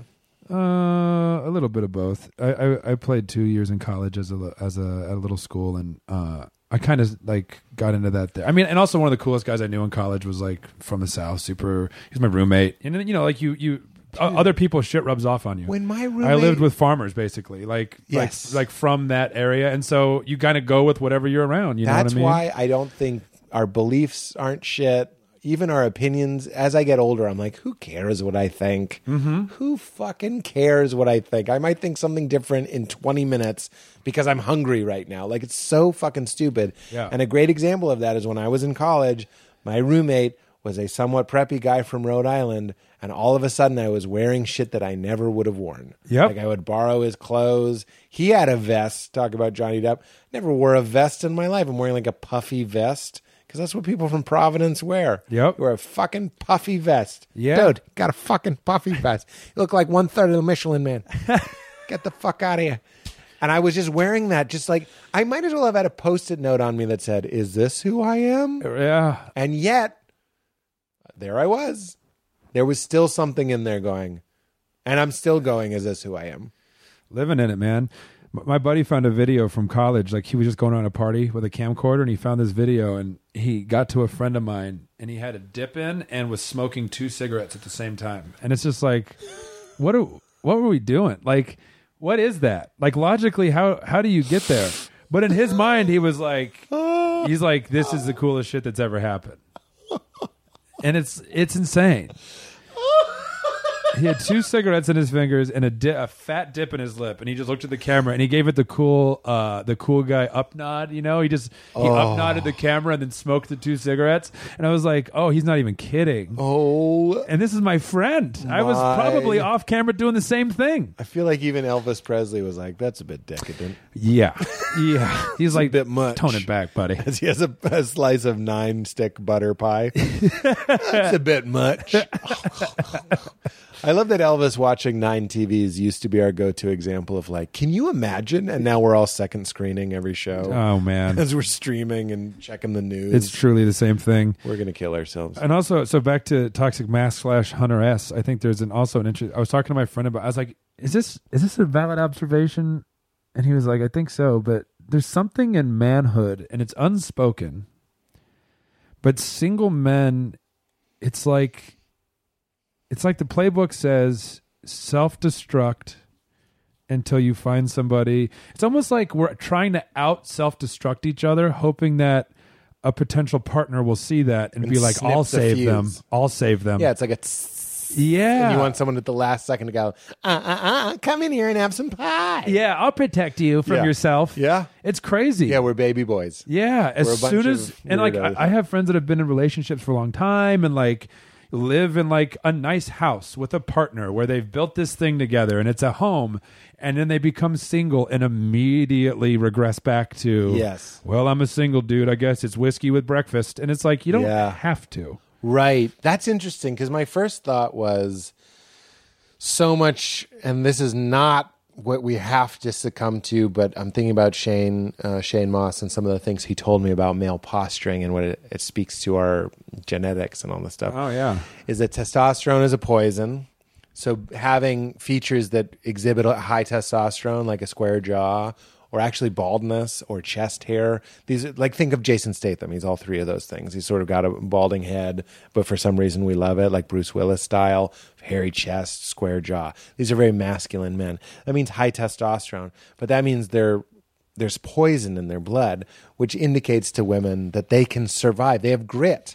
They literally can still survive even though there's poison in their blood. Oh, like testosterone is literally poison. Testosterone in high levels will kill you. Oh, wow. So you're I thought we were talking hypothetically. No, it's a real, like, I mean, we're talking about preposterous levels. And again, I'm quoting Shane, so I hope I'm getting this right. But I'm pretty sure I am. And so you're showing that you are a good mate, meaning you won't get sick and die, right after the baby is born or whatever is going on in our animal brains. So what is smoking? We were talking about that. What is drinking? Those are both ways to visibly exhibit, even if you don't have high testosterone features, that you can ingest poison and not die. Yeah, you can endure. You can endure. Well, and that's the other thing with our culture now is like, masculinity was always tied to these things that are just so obsolete now. Yeah. Like no one needs even me. like directions. Yeah. You don't know how to get to Route 1? Everyone knows. Everyone knows. Yeah. In fact, we know it's backed up because it's red. Route 1 is red. We actually, and now we know a faster alternative. That's right. Yeah, and so it's just I don't think, and that's part of what's happening right now too in our cultures. I think we don't know. No one's telling us what to do to be what our job is now, and so we don't know. We have so much time to ponder, so much time to get lost in existential. Yep. What's my purpose? Because our lives are so convenient. You don't have to be plugged into anything for most of the day. Yeah, that's right. And you're fine. That's right. So you just get lost in your head and you go, what's my purpose? And you end up projecting. And when you're projecting, that's when you do dangerous shit. I completely agree. And we lose our identity. And you said purpose. Mm-hmm. And I don't want to tie that to every major tragedy kind of thing that's happening, but a lot of them. That's where I was kind of leading to. Yeah. Because again, as somebody, like I wrote all that toxic masculinity shit about myself. Like that joke is about self-realization. Yeah. And how many things I was doing just because it's what men do. And I wanted to be a man and I didn't want to be weak. Right. But now that I'm sort of embracing my soft side as well, I actually feel like more of a man. Yeah, and now right. when I feel more self-assured. Well, that's what modern masculinity is. Modern masculinity, I think, is being strong enough to admit when you're weak or gentle. Yeah. Or small. Small, not really small, but like not, like dudes are dicks. They assert, they interrupt, they wreck things. Like Trump is such a dick. Like he puts huge dick buildings everywhere. Yeah. I mean, even pre-president. I'm just saying that is it's all phallic. Dick, phallic, fucking the earth.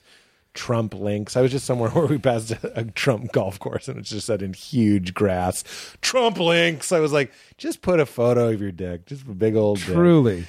And the pubes are the putting green. Well, yeah. Put my pubes. And the flag is in the butthole? I don't know. Yeah. It falls apart somewhere, but... No, when you come out, you hear a, ooh, and it's Jenna Jameson and Howard Stern's like, beautiful, beautiful. That's great. That's great. I'm trying to think if I can do Howard Stern. So, no, I can't. As soon as I tried, I knew it wasn't going to happen. I don't know if we're going to edit it because I'm so, I want to be respectful. And when I watch his show, my Howard Stern impression is just like, why did he do that? Why did he do that? He's doing his job as kind of like a provocateur, but he's always putting it on them. Now, in other words, that's a big one. In other words, what he's saying is... But if I did it to you, I'd be... Kenny, Jim Norton said that you are a tall half comic. Why would he say that? Why would he say that? What do you mean he's a half comic? You're a half comic, like a half a man? What does he say that? It's basically like that. Yeah, that is very... But you know what? Now I'm hurt by a thing Jim Norton didn't say. He said you're like half a comic. Why would he say that? But I mean, you could easily make fun of me and be like, my impression of if I knew you were called half a comic, and then it's just a story of me telling a story about how when I was 9, I dressed up as a pirate and my dad didn't give me a ride to trick-or-treating. We never get to it. Yeah. Just say something hurtful and then pivot. What were we talking about? DMT. Oh, yeah. But also all your different identities. All my identities. You tried to be a good old boy. Try to be a good old boy. and that didn't play either. Well, there was a time where I thought I might be working in the farming industry too. Really? So I was like preparing myself for. Yeah, my grandfather bought a business in the 70s, and my dad and uncle still run it. And there was that path. You're in college. You're like, and I knew I wanted to be a comedian, but then there's also like who thinks that's plausible? Who even thinks that's a plausible? I remember when I heard about Second City, I was like, wait, what? There's a school? Yeah. I was like, George Wentz went to school for Cheers? Yeah. What? There's Cheers School? There's Cheers School? He minored in barstool technique? You're telling me John Belushi went to school for Animal House? Truly. Okay, cool. And so I didn't know that was a thing you could do. And then, but in college I started doing open mics, and I was like, oh, I think this is what I want. Right. And then we look down and you are holding a carrot. Well, he is a farmer. He is, yeah, right. Yeah, I do stand up, but my microphones are all produce, locally sourced. I'm actually just an unhinged person. Yeah, living in a fantasy of my own creation. I'm an unsafe I just walk around person with an eggplant and do stand up. You can see me on Hollywood Boulevard next to the Spider-Man. Hey, I talk into an eggplant. There's already a guy that does it. We have a feud. You stole my essence. You stole my essence. He's only using a squash because it looks like an eggplant. So when you were dabbling in farming. Dabbling in farming. But where did you do your first open mic, and how did that happen? Man, so I mean, and it's funny too. It's one of those things where comedy is such a weird profession that most people go, "What, really?" But if you look back at my life, it makes so much sense. Yeah, like it started so young, and in college in high school, like I emceed our assemblies my senior year. Like I was that guy. I would write sketches for the assembly, and I would do the funny videos and all that stuff. Right. And no, I look back on that too. They were like, "Will you DJ our wedding?" Like, if you've been asked to DJ 5 weddings before you're out of college, fully, you might be a stand-up comedian. If you've been asked to give a speech at your grandparents' anniversary party, you might be a stand-up comedian. If you're not a minister and people keep asking you to officiate your wedding, you might be a stand-up comedian. If your dentist asks you to do the outgoing message of their firm, you might be a stand-up. That was him killing himself before he finished. He killed himself? He's definitely a stand-up comedian. Okay. Oh, very good. That was a yes and. That was a dark yes and. A dark yes and. Well, we wrote it in the darkest of inks. Oh. So you went up after you were doing your sketches in high school. Oh, yeah. And so, and then I just had several friends that were very supportive of the idea from the beginning. And even before I was open about that's what I wanted, I had friends be like, you should do stand-up. Just the way you think about the world. It's just interesting. And I don't know that you say things sometimes that it feels like a different take or whatever. And I'd already been writing jokes in a little book. And next to the poetry. Yeah. Right. That was... It's like bipolarness in a visual form. Book. Yeah, in a book form. Yes. It's like really sweet poetry and then just like dark, horrible. Why is one of my balls bigger than the other one? It's like I got one grapefruit and one grape. Then next to that, it's like, her name is Penelope. Her name is Penelope next to my balls. One of my balls is bigger than the other. One of them your grape, one of them your motherfucking grapefruit. You were saying your first time doing stand-up. Oh, yeah. So anyway, I had these books of jokes I'd been writing down, and I'd always, you know what? Did you remember the website Gig Salad back in the day? I think Steve Hofstetter started it, but it was like comics. Gig Salad? Comics would no, maybe Gig Salad wasn't Hofstetter. A Comedy Soapbox? Yeah, that was comedy. That was Steve. Hofstetter. So it's funny. And Danny McDermott? Yeah. And I'm in Springfield, Missouri. There's no comedy club there at the time. But I just wanted to do comedy so bad. I would type stand-up comedy into the internet and whatever came up. Yep. So you could make a profile on Comedy Soapbox. Yeah, of course. So I made one before I'd even done stand-up. Yeah. Of course. Yeah. It's kind of like how you get business cards before you do your first open mic. Credits. This website. A real desire. When you click on the credits, it just redirects you to the site you're already on. It's like credits, and then it's like, you just put your GPA here? Giggles per attitude? Okay. Giggles per class. But I had a profile on there. And so someone in our college, weirdly, it was like a business class. You're supposed to make a fake business and make a business plan. Mm-hmm. So this one group decided to make a comedy club as their thing. And weirdly enough, they had to come up with sample acts. And they found my profile on Comedy Soapbox. Oh my God. So I got outed as a wannabe comedian. And so then then people on campus knew. So then it was like, I would be asked to do a couple like fraternity parties, whatever, that sort of thing. But my first ever mic was because we were at a bar. I'm drunk. Two of my friends come over and go, hey, you got to meet this guy. He's a comic and he lives in town. And I go, what the hell? And he was literally I think at the time, the only guy doing stand-up in Springfield. And they introduced us, and him and I, of course, are standing at the bar drunk, doing jokes back and forth to each other, like the most obnoxious possible version of what we are. And then he told me, he's like, they have a mic at this place called the Outland in Springfield. After 5 jokes, he went, you're all right. You got it. You got the goods, kid. I want to see that scene. Oh, I wish I could go back. Why is it called Zest Body Clean? Whatever you're doing. He's like, I got a soap bit. Here's a soap bit. You trading fours? If it was a real Irish Spring, you'd probably smell like whiskey. Oh, really? Ivory? What is this, soap for white people? Hey, where's Ebony? That is an SNL sketch waiting to happen. Yeah. Keenan doing a commercial for Ebony. Yeah. Oh, Ebony. Yeah. Oh, there's wow. Ivory soap, and now there's Ebony soap. From the makers of Ivory. It's Ebony. basically because they did white noise machine, black noise machine. Yeah. Well, that's an endless well. Yeah, you can always take white people do this, black people do this. It's like goes back to like Shakespeare and a bit with a dog. We love a dog. Like I watched Once Upon a Time in Hollywood. I was like, we still love a good bit with a dog. Oh yeah, love that movie. That was a good movie. That's actually what I've been flapping my gums a little bit about how I didn't like the Joker. What bothers me more, it's not so much that I didn't like the Joker as much as like, why aren't we talking about how good Once Upon a Time in Hollywood is? Everyone's like, Joker time, get the Oscar ready, Joker time. And I'm like, this guy fucking killed it. Yeah. He made an incredible, I saw it again. It's like an incredibly perfect movie. Yeah, I want to go back and watch it again. But is it in the DC universe? Where's Thanos? I like this Brad Pitt guy. Is he from Thelma Louise? That's a 2-hour callback. Is this Joker's manager?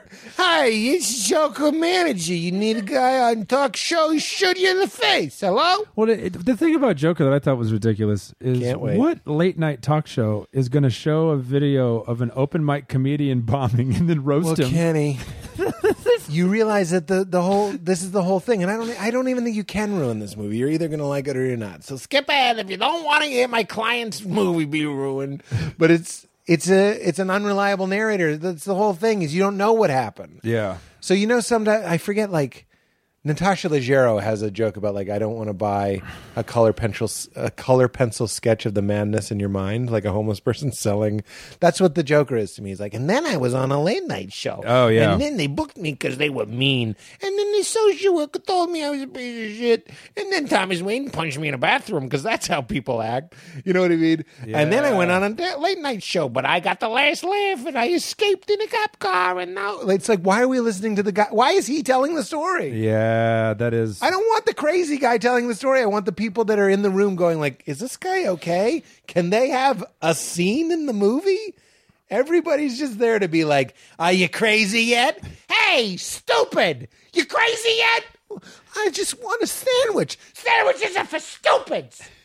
You want a knife? Why would I want a knife? Take the knife! That's the Joker. That's really the movie, The Joker. It really is. But I just want to have a good time with my mom. Give me a bath and wash my titties. But I just want to be a good boy. I fucked your dad. I'm just like, are you crazy yet? Are you crazy? When he goes crazy, why wouldn't he go crazy? Yeah. Yeah. So much. It was nice to see Frances Conroy, though. Who dat? The mom. Oh, the mom. From 6 Feet Under? She was good. Yeah. I thought she was good. She's so good in 6 Feet Under. which I'm actually currently watching for the first time. I've never seen it. It's really good. People tell me I should see it. It's terrific. People tell me. I don't know if you know this. There's a lot of TV out there to be watched. What do I work for this thing? That's how I always feel about TV. Like, have you seen Fleabag? I'm like, what do I work for this fucking thing? I did see Fleabag. It was good. I haven't seen it yet. Sounds good. It's about a bag of fleas that becomes animate, kind of Men in Black First One style. Sorry, I have not slept at all. Oh, I don't blame you. No, this is great. That's right up my alley. So what am I, a bag of fleas? Then the bag of fleas, what it does is, right, it gets animate. It's in a bag and it becomes a woman. No, what's a flea bag? Is that where the bass player for the Red Hot Chili Peppers stores his guitar? Huh? Believe me, I've seen Fleabag, and it's Flea's bag, and it's a Red Hot Chili Pepper of its own. What's his name? What's the guy's name? Anthony. Oh, Kiedis. Kiedis tries stand up. Fleabag. Believe me, I woke up to series 1 on my forehead. Don't fall asleep on the doorbars. Under the bridge. Under the balls downtown. It's where I felt the bag under the ball. we cut to the audience. Everyone's leaving. Maybe I'm funnier when I haven't slept for 2 days. So we're circling in on your first time doing stand-up. You had the joke off, which is a very funny scene. The joke off, yeah. I need that writ large. Oh God, yeah. If I show. could, I wish we had that thing from Black Mirror where I could just play back for you my. Oh my God, what I saw. That's that what day. you would watch while you're having sex. Yeah, you know how they're always like watching other things while they're having sex. You're just watching. Ivory, where's ebony soap? and then confidently going, I should do this for a living. So he said where. Oh yeah, the so mic you told me was. where to go as a music mic, like a mixed mic, is music mic, and I followed a one-man band. Oh God. Something like something King. He was a blues one-man band, and it was literally him, another musician, and then 4 of my friends that had come to watch. And then I went up, no laughs, and then the last joke, I improvised a punchline on the spot that got a laugh. Oh God. And it was like 1 laugh in 4 minutes. Okay, not bad. Not 2, not 0. Not 0. Not 0. Do you remember the line? Yeah, it was something about like something about how you got to use condoms, you know, because or you gotta talk for sex. You got to know. And this girl asked me, "Do you have any STDs?" And I asked her, "Do you have any STDs?" And she was like, "You mean right now?" Which for some reason I thought that was the joke. That is really funny. She's like, "You mean like right now?" You mean and then, right now? And then the line I improvised. No, which was, ones have you cleared up? Yeah. Tell me I about. want the full palette. Tell me your history. Serious. Yeah. Tell me, did you ever have a cold sore when you were 12? Give me the whole skinny. Nah. Did your hard party and auntie kiss you on the mouth when you were 12 and now you have a blister?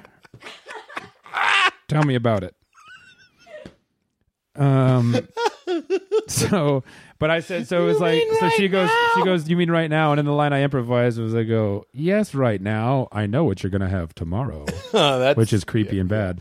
I prefer the one that you thought was the. Yeah, I can hear the second line being the thing that would get an open mic crowd to laugh. You know? Yeah, It's a little exactly. shocking. That was for the back of the room. But I think you could do "You Mean Right Now" tonight, and I think that's funny. Yeah. Yeah. That is a funny response You mean to right do now? have STDs. Yeah.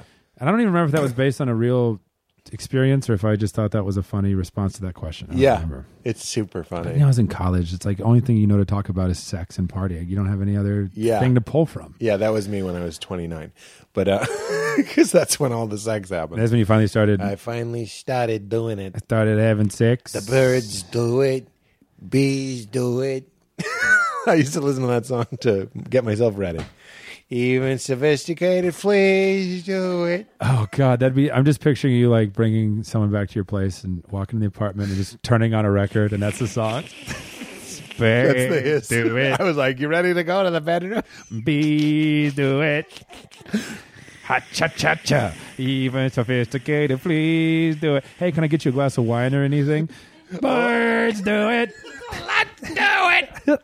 That was a joke back then. It's all like they do it. Let's do it. Let's fall in love. Like, so it's like you think it's a dirty song, but then it's like, I meant fall in love. What'd you think I I meant? hate music humor. Oh, man. I hate when it's like, I like the look of ya. Look at the shape of them. They're so round. Look at her eyes. Yeah, totally. Get the fuck out of my face. Oh, I know. Festival. We call it bare naked ladies humor. Oh, it is. Yeah. I like God. bare naked ladies. Yeah. It's been. It's brown. Is that maybe the most famous beginning to a song ever? Somebody. Oh. They were all in the same era. Yeah, it's been somebody. If they met at a bar. Hey, I heard you're a musician. It's been somebody once told me. What is another song? Happy. Yeah, okay. There's one. You get 2 notes, but you have to put a song in someone's head. It's dead. Pour some. That's not the first one. Awesome! I don't know. Pour some. Wait. Can I repeat a note? Yeah. Da-na-na-na. Okay. Okay. That's 4 notes. That's four. But that's 2 notes. Yeah, 2 notes, 4 syllables. I don't know music. Yeah. Music doesn't have syllables. We'll think of others. People are screaming at I think it's on the radio, at their radios. Mm-hmm. Do you know one, Katie? There's got to be another one. Katie's been watching my baby, too. It's a you're tired joke. Barely made sense. What I'm saying is you're tired because you've been watching the baby. I have to go. Say keep it crispy. Say keep it. She's my... Oh, that's good. I knew exactly what that was. Yeah. Damn, now I'm back hooked. She sits alone. Oh, she sits alone by she sits alone by a mailbox. She sits alone by a lamppost. Jeremy Spur. Oh, But there's one. We don't have it has to be like iconic. Yeah. I think only Happy Birthday, Smash Mouth, and Bare Naked Ladies. Are iconic. Those are the only 3 iconic songs we have in the rich history of American music. That's it. Oh my God. So you did the mic and you did the joke. I did the mic. I did the But then joke. you had the bug. I had the bug, and I was stuck, man, and I loved it. And I also had a friend who was starting to get into music in college, and I was like really pushing him hard to do it. And then at some point I was like, oh, wait, I think I'm doing this because I want to be on stage. And I'm too afraid to do it, so I'm pushing him to be up there. Oh, like the I'm like dad living with the Little League vicariously. son. Totally. And Get in there! so then finally I started. And When you hit the home run, look at my ex-wife. Look her dead in the eye and say, could you do that, baby? You missed this? Then grab your little cup. And show those tight buns as you run by. this is like a different type of bad sports dad. Instead of pushing his son too hard to be good at sports, he's just trying to get him to hurt his mother. You look that bitch right in the eye, and you tell her, maybe I could have hit the ball harder if a certain mother was around to give me breast milk. You tell her that right to her face. Everybody knows that the formula don't make a stronger boy. I don't know if people could tell, but I was laughing that whole time. I haven't had a good hearty har in a while. You look her right in the fucking eye, and you say, that was too many microwave dinners, mama. Oh, we should do a podcast called Sleep Deprivation, where you just don't sleep, and then you only have silly billies. You hit the ball, and you say, maybe we could have afforded an aluminum bat if mama worked too. And every time you miss that catch, you look and say, Mama, maybe if you weren't so drunk when you were throwing me the ball, it would have come close enough for me to practice catching the ball. I don't want to say you were a drunk growing up, but you breastfed me Kahlua.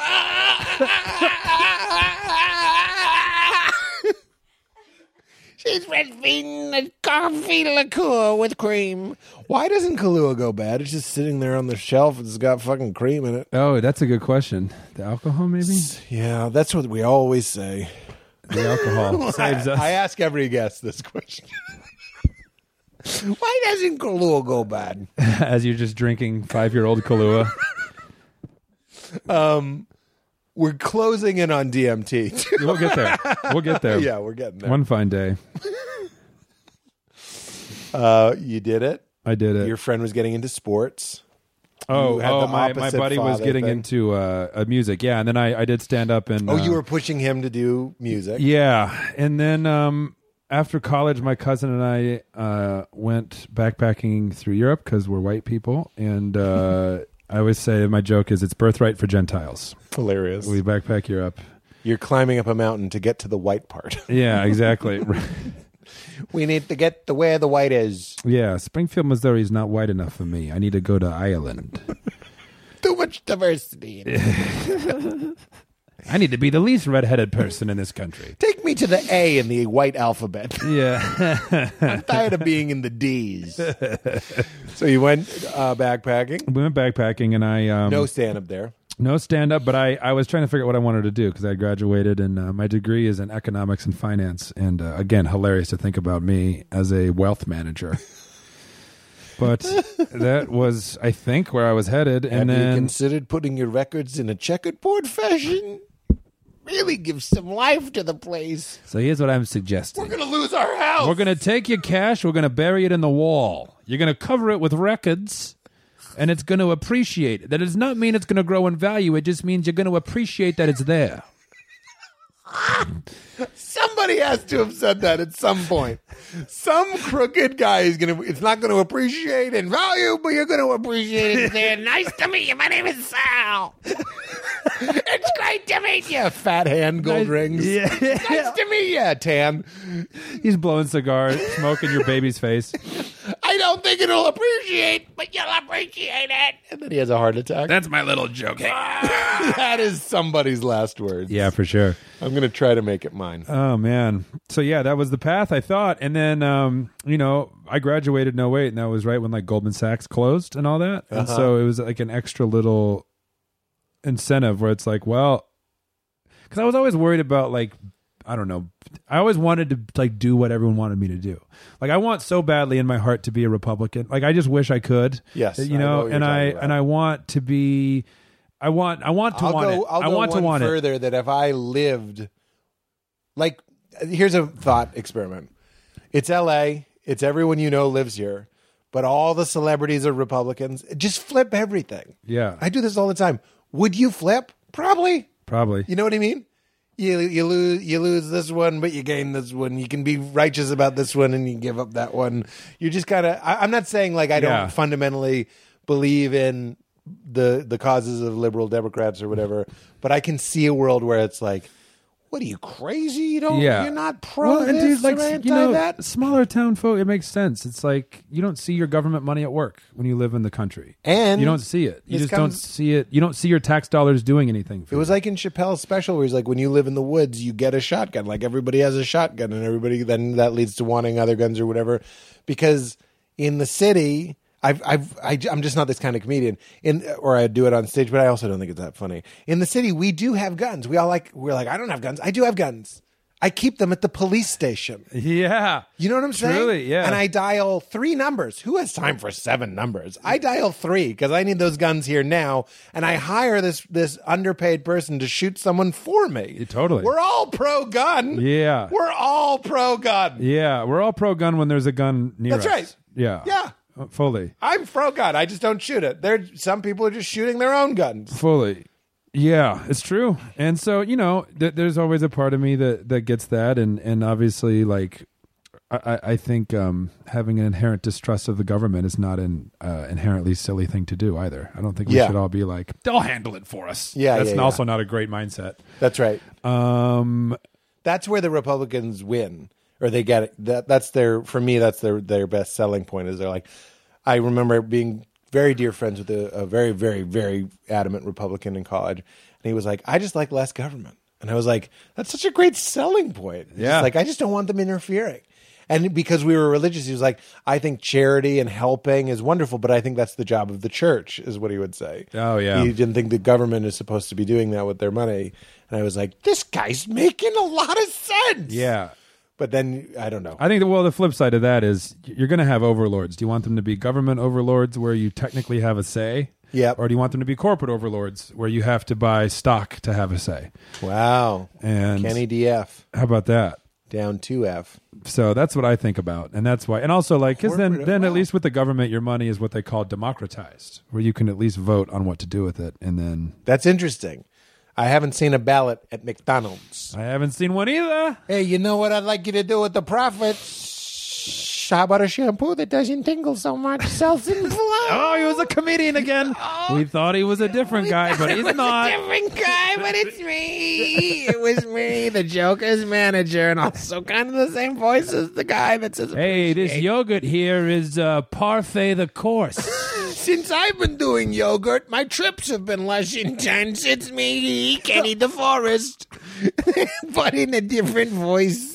Saying different things, but kind of similar. I think doing all that yogurt is waking up my kundalini. Hot yogurt. It's going to be a little too runny at that point. Honey, you don't want hot yogurt. Don't order the Bikram yogurt. Trust me on that one. Cut to black gurgle sound, like fart gurgle sound. Credits. Credits of our first movie. We wrote it and sold it. I needed this. I needed some. This is our Joker movie. What's and then we wrote the yogurt movie and sold it for $12 billion. Are you fermented yet? Nobody gives a fuck about you, milk. Are you yogurt yet? When you bring me up, would you bring me up as the yoker? The yoker. No, I will. I certainly will. The yoker. Would you bring me up as yoker? God, that's funny. He kind of says it sweet. He is the yoker. Would you bring me up as yoker? Oh, that's not a bad Joaquin. All right. We're there. DMT. Yeah, we made it. You smoked it. I smoked it. It changed. But you did mushrooms first, and then you jumped right to DMT? No, I had done mushrooms a couple times, and then I had a very profound mushroom trip. Tell me that at Bonnaroo. Ooh, that's where I was. Really? When you had yours? Our stories, are they too? They're similar, man. I've thought that many times. They're incredibly similar. Yeah. There's a chapter in my book. Well, it's called Mushrooms, but it's about Bonnaroo.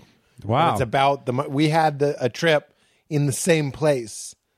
And that was where I was like, maybe God was one of us. Just a stranger. It turns out you were just tripping during Sheryl Crow at Bonnaroo. I believe that's someone else. Sheryl Crow didn't sing God is one of us? No, it's someone Osborne. I'm Osborne. embarrassed. It's okay. If it was Michelle Branch, I'm going to kill myself. It wasn't. It was somebody at a nose ring. Oh, fuck. If God Liz had Fair? a name. So you took mushrooms at Bonnaroo. Tell me everything. Yeah, Joan I'm Osborne. sorry, Joan. That was disrespectful. Joan Osborne. Sheryl Crow is from Missouri, or at least she went to college there. So Oh, shout out to Cheryl. Shout out to Cheryl. No, we ate the mushrooms, man, and I've always carried. You were doing comedy there? No, I was just down there visit. I was with two comedians though, but we just went to go because I'd never been to a big festival before. Yeah, and I was having that this is the time of my life where I can do this. What year was 20s? it? 2012. Because what if it was 2009? That's was that when you were there doing it? Yeah. Yeah, man. We ate these mushrooms and we were walking, and I looked at the group I was with, and I could see in their eyes there was fear. Like I could tell everybody because they were hitting me hard, and I turned and my buddies all looked scared, and I was like, "Let's sit down right here." And because we were looking for a specific band, but you it was should get a badge for that. The person on mushrooms that goes, everybody fucking cool it. Oh, that is a hero. But yeah, fully. That is the Jesus of the mushroom trip. Yeah, that is. Thank God grace has sent us someone that said, we don't have to go to the band. We don't have to. I was on a hike once and we were all kicking in the mushrooms, and I was like, let's just sit down. Like the heaving and the hiking. I was like, it wasn't my idea to move. Yeah. Kurt Braunohler. Oh, that's classic Kurt. Classic Kurt with the gait of a gazelle. Always got to be jet skiing down the Mississippi River. Can't just sit down. Kurt. And trip your nards off, your flea bag off. Chip your flea bag off. Oh, man, that's fun. I'm tripping my flea bag off over here, Phoebe. So you got scared. I love this story. Please got scared, milk sat it. down, and we were just watching this band we'd never heard of, and so the thought that came over me, it was a Blue Day. We sat down, and it was just this like reggae band from Asheville, North Carolina. I don't remember what they were called, but I remember they were saying, "We're from Asheville, North Carolina," and they were incredible. And so I had this thought where I was like, I was watching this guy play a guitar solo. And I was just like, there's no way he's doing that consciously. His fingers are moving. I was like, something's flowing through him. That's right. And then I was like, oh, the same thing is flowing through him that's flowing through Flea. Because actually Red Hot Chili Peppers was there that year. And I was like, and it's the same thing that's flowing through Questlove when he drums because the Roots were there. And I was thinking about all the big acts. And I was like, it's the same energy that's compelling this guy. And they're just channeling. They're not doing. They're channeling. Yeah, they're getting out of the way. They're getting out of the way and letting this thing to take control. And that's why everyone at this park is in such a good mood. A microwave is something that is built so that everything that would be in the way of it being a microwave is removed. And only the parts that want to be a microwave remain. Interesting. Let's smoke weed on that idea. Yeah. Because a microwave, listen up, is just the parts. We are now watching a scene from when we were in college. We're living it now. I don't need to smoke weed. I just need to get up with Leela again at 11, and then again at 3, and then again at 5, and that's what time is it now? 2:30. That's my life.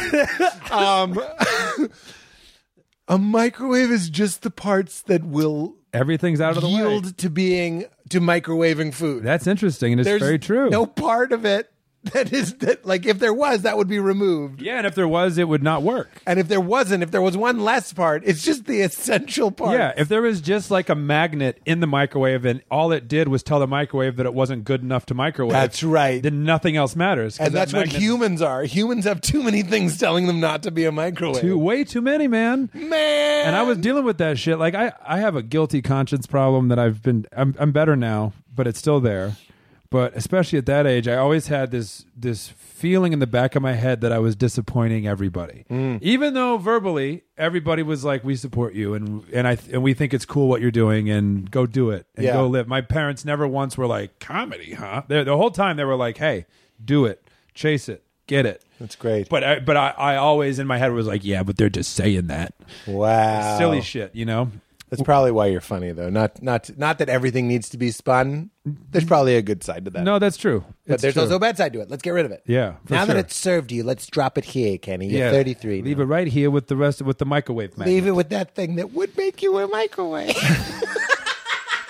I could be a microwave. If you took this glass thing on your face, if you took these buttons on your belly, you'd be a microwave. This old-timey singer, the Birds and the Bees guy, I like him. You could be a microwave with the right parts. U plus parts equals microwave technology. Just don't heat the yogurt. Bikram yogurt. Bikram yogurt. You have to hold the spoon for a very long time in one position. It doesn't get thickrum. 2 C's. Thickrum. Bikram yogurt. I've wondered what it would be like if I smoked pot on this podcast. This is exactly what I'm like when I smoke. I'm glad I bring that energy. You do. Yeah. This is a treat for me. I feel like I have like stress in my body, and you're like ministering to me. Sponge it, baby. And letting me be silly, and it's valuable. Silliness is where it's at, man. Oh, being funny is so overrated. Being silly is the shit. Mm-hmm. I hope you have that with your lady, because that... Oh, big time. I've had girlfriends that I had to be funny for, where I'm like, they put the napkin on the plate as if I wasn't going to find it by the plate. You know, like some fucking... I have to do bits. Yeah. But if I can just put that napkin on my head and go, Chips Ahoy, bitch! Like that. That's a good bit. It's nothing. It's just being playful. But I love it. Yeah, Chips no, and I'm a silly idiot with my lady. It's the best. Yeah, it's all you want. Those are hashtag relationship goals. Someone you can be silly with. Yeah, fully. Because silly is so easy. It is so pure. Yes. There's nothing in my brain that goes, let's stop being silly, except Right. the need for sleep. But Yeah. I would like to be funny less if I could, because that means I'm thinking, I'm being clever, I'm comparing, I'm contrasting, I'm constructing. It's all this work, but being silly is just like, Have you ever smelled your own? Well, and I've been trying to get rid of the desire to be cool, which it. is a big problem. And when I was younger, it was worse. And can you imagine the kid with the diamond earring wanted to be cool? But that's ego, and that prevents you from being silly because that's right. it's vulnerable to be silly. Yes. It's cool to lean on the mic and be like, we're all dying in a godless universe, don't you? Right. Like, that's cool. Everyone You're likes just nihilism. meat on a chicken bone waiting to be devoured by this tiny, eel-like creature. So why don't you just embrace it? Do drugs and fuck me, the guy who's a nihilist. Take off my leather pants and release the Kraken. oh my God. That's what I think a cool guy would say. I only wear fingerless gloves so I can touch the bullshit and feel it. Also, so I can call an Uber. You can't call an Uber with middies on. It's the nihilist who's still practical. Well, listen, just because I'm not afraid of death means that we need to be drunk driving. I still take Ubers after 3 or 4 cocktails. Sure, I walk around the block thinking about the cold, dark universe, but I also count my steps. I need at least 45 more steps to be in the average. Okay, so you took mushrooms. I took mushrooms at Bonnaroo, man. Oh, and also, I didn't know. You sat down. I sat down didn't know. when I'm watching the guitar solo, realizing the energy, and then I looked up in the clouds, and I saw kind of my folks up there, and they basically said to me, quote unquote, Yep. "Stop worrying about us, dumbass. Do what you do. Quit thinking we are disappointed." It was basically them in the clouds being like, "We support you. We love you. You know that. Don't be an idiot." Wow. And then there was another figure that felt like God or whatever, something benevolent. And I was looking up at that. And I was like, "Oh my God!" And then I just started hearing the words, "Let it, let it, let it." Because another thing is, I have a control I like to be in control, and with psychedelics especially, it's a lesson in losing control, yep, letting go. Yep. I'm so with you. I see your tattoo says let it. So this is from that trip. Nice. And it says, let it be it, right? And I bet people are like, did you mean to say let it be, but you ran out of room? yeah, exactly. And I'm like, the Beatles missed a part. You don't just let it, but you also be it. Yeah, well, tell me everything. What do you mean? So, and also I was pretty young in comedy. So 2012, I'd been at it about 3 years, and I was just trying to figure out what do I want to be? What do I want to do with this? Am I Bill Hicks, or am I silly? Am I what lane? What am I trying to do with my comedy? Do I want my comedy to be important? Do I want it just to be funny? Do I want it to be smart? What kind of car is my comedy? Is it a Porsche? Is it a Porsche? Is it a hoist? Is it a Porsche or a horse? I think this guy's driving a horse, not a. That is the punchline to the worst joke. I think he's driving I a didn't hoist. say Porsche. I said my horse. Nice to meet you. Your money will appreciate. You might like my client, the yoker. I didn't say my horse. I said my Porsche. That's the good version. And then I got in this Porsche. It was a great day. So they said, don't worry about it so much. See, that's right on. I love this. Yeah, just be you. We support you. Yeah, and Boston University. and then I'm always in my head and trying too hard. I'm a try hard at heart too, which Yeah. I don't like that about myself. And you control and you try hard. Try hard, yeah. And it's always too eager. Like when I was playing basketball, I was very much yes sir, and I'd run and dive all over the floor and play, but play so hard that I would be. It's too much. It's I know you that could also guy. relax Right. some, And be like the hands of that reggae guitar solo. Yeah, And just flow let a it. little Let bit. it. Instead of do it, let it. So that was kind of the lesson. Dude, Instead you of do it, karate let it. kicks. That's let it, good let it, let shit. it. And that's Let so let it was going through my head. Let it, let it, let it. And then be it. Just be it. Don't think about it. Just be it. Yeah. Whatever it is, just be it. Just let it and be it. That's and then what Ram Dass said to me about comedy. He said, be comedy. whoa. He said, don't be funny. He's like, just be comedy. Whoa, Yeah, that's dude. deep. Yeah, that's dude. and that's where I love psychedelics. Is so many of the same lessons come through to different people all over the world. That's and right. that's where it's like, okay, so we are tapping into something. Right. That's why I believe it. Yeah. Because it's like when I commiserate with other people. Have you seen the Ken Kesey's Magic School Bus doc thing where it followed them around? Ken Kesey wrote One Flew Over the Cuckoo's Nest, like the Merry Band of Pranksters. They basically, a movie? Yeah. Watch as I write it down. Doc. Watch it. Write it down.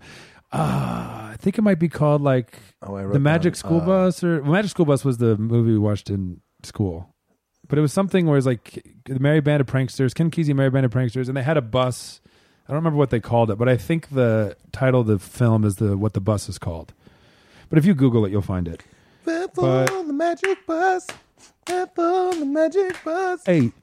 I think I'm going to find it. Yeah, it's so good. But there's a woman in there that talks about a trip she had, and it like was basically Let It Be It was her takeaway, and it gave me chills. I was like, "Whoa!" No, if I was more on my game, I could tell you where I've read, and it's multiple places. Let It Be It. Let It is non-resistance, basically. Yeah, and Be It is on my fridge. You'll see maybe on the way out. It says Be Love. Actually, it says right there. Oh yeah, Be Love. Be Love. I saw that. I love that. Thinking about love is fucking bullshit. Loving things because you like them is fucking bullshit. Being love is more like setting the radio of your being to a certain frequency where you just are love. Yeah. Thinking about why you love Katie is fucking stupid. Just being a space wherein love for Katie can exist. Hope that wasn't weird. is what we're here to do. Fully. Not to critique and grade things and go, well, I love Katie, but not as much as Pringles, not as much as Dorito cheese. Fully. You're just supposed to shut your fucking brain off and be it. Yeah, Don't totally. think about love, be love. Yeah, and it sounds so simple, but in practice it's so hard, And yes. But it just felt really profound, and I sat up and I go, and my buddy goes, "What?" I go, "I think I've got it." And he goes, "What?" I go, "I don't know. Give me paper and pen." And I wrote this as it's on my wrist, and he goes, and I go, "Do you get it?" He goes, "Yes, let it be it, let it." And he started saying it. And I was like, "Oh shit, okay, this feels like a profound moment." Let it be it. Yeah, and I just like, that's my new moniker. Just let it and be it, and fucking chill out, dude. Because like before I would go on stage, I used to sit there for an hour on the brink of shaking. I'd be so nervous and thinking about every set and every word, and I would write a set list for every set, and I'd take it on stage. And while I was telling one joke, I'd be making sure I'm thinking about the transition into the next joke. And I'm up there. I'm not in the moment at all. Yeah. I sound like a robot. That's right. And then it was just like kind of basically like, and actually saying be comedy, that really is kind of was the realization of just like, dude, you're funny. Like quit guessing and also yourself. Comedy happens in the merging of you and the audience. So if you think, I just had a weak set recently, and I was like on stage, and I was like, I'm just saying the words to the people. Like I forgot to be it. Yes. And I was just like, I've said this before and it was successful. Yeah. And then I paused and they're like, yeah, but we can tell you're not here. I always liken it to bad sex. Like the sex is happening, but you forgot to connect. You forgot to be sex. And you're just doing sex. Yeah. It's like you're thinking about the next thing. Like, oh, when this is over, I got to get in the shower. It's the worst. It's the thief and the robs us of life. And especially with comedy, it's hard because there's so much downtime. You know, sometimes it's hard to actually clock in for the part that's work. That's right. Yeah. That's also true. I stupid, but I had that soft set and I was like, oh, right. I know it's not like the one thing that was missing, but sometimes backstage I'll jump up and down a little bit just to get my heart rate going. Yeah. And that's really helpful to me to remember this is game time. Like get your heart rate up a little bit. Because if there was a problem with the show, I was like a little bit too relaxed. Yeah. You come like, out. What's going on? I've been very relaxed all day and I'm going to be relaxed up here. And they're like, we paid money for this. Hey, how about you relax? Yeah. That's Why don't you my try time. That? Yeah. It's so weird because I have sets where as soon as I start, I'll be 2 words in and I'm like, this is going to go very bad. Yeah. And I just know I can It's tell. like mushrooms. Yes. You know when you first go into the space and you're like, uh-oh. Whoopsie. Like, whoops. Today wasn't the day for this. Shouldn't have had all those caps. Yeah. Oh, man. I had one of those recently. I hate that. I hate that you know right away. I do too. But you can turn it. You can. It's like turning a school bus around. It's hard as hell. It's hard as and hell. Because part of it, too, is the fear of the realization accelerates Fuels you deeper. it. Yeah, that's right.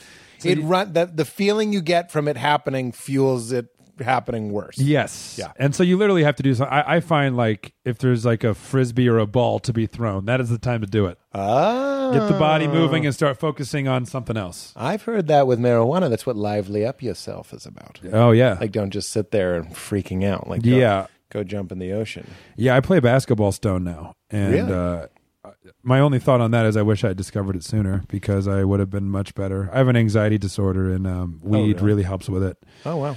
And that's like a diagnosed thing. So, depression, I always like to keep it different because there's clinically depressed people that I feel like deserve to have that. Like I don't know that I am one. So right.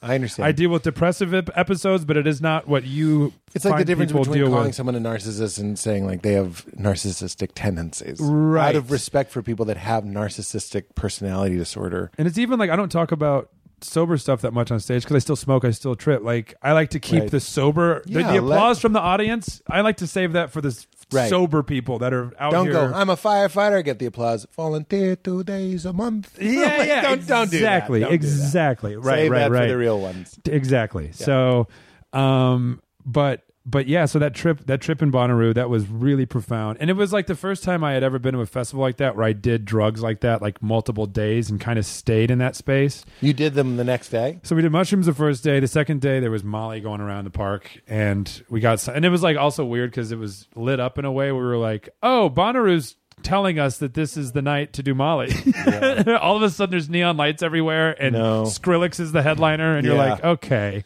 We were walking around and I think I remember Aziz did a bit about it. He was like, what's all this bullshit for? And I'm pretty sure he talked about taking mushrooms. I don't know. I don't want to put drugs in Aziz's story. Yeah. But it sounded like he was saying, then you take mushrooms and you're like, oh, that's why they have this art exhibit that's tiny doors that you open and there's glass and you look in and it's like a miniature scene of like Idaho in the 30s. And you're like, oh my God. They put Idaho in here. Like it's the most fascinating thing in the world if you're on drugs. One time we were at the Chicago Aquarium on mushrooms and my buddy Nate Simmons was looking into a display and he was looking in there and I go, what are you pondering on over here, buddy? He goes, it's crazy? Out here, John Elway. In there, no John Elway. I go, yeah, that kind of sucks for those fish. He goes, yeah, these fish don't know about John Elway. Oh, I was like, all right, buddy, I'm gonna leave you to that. I know everybody that listens to this podcast is going to know what I'm about to say, but there was this guy who had this trip where he was in Chicago and he kept touching things and going, is Chicago? Then he'd touch his body and go, is not Chicago.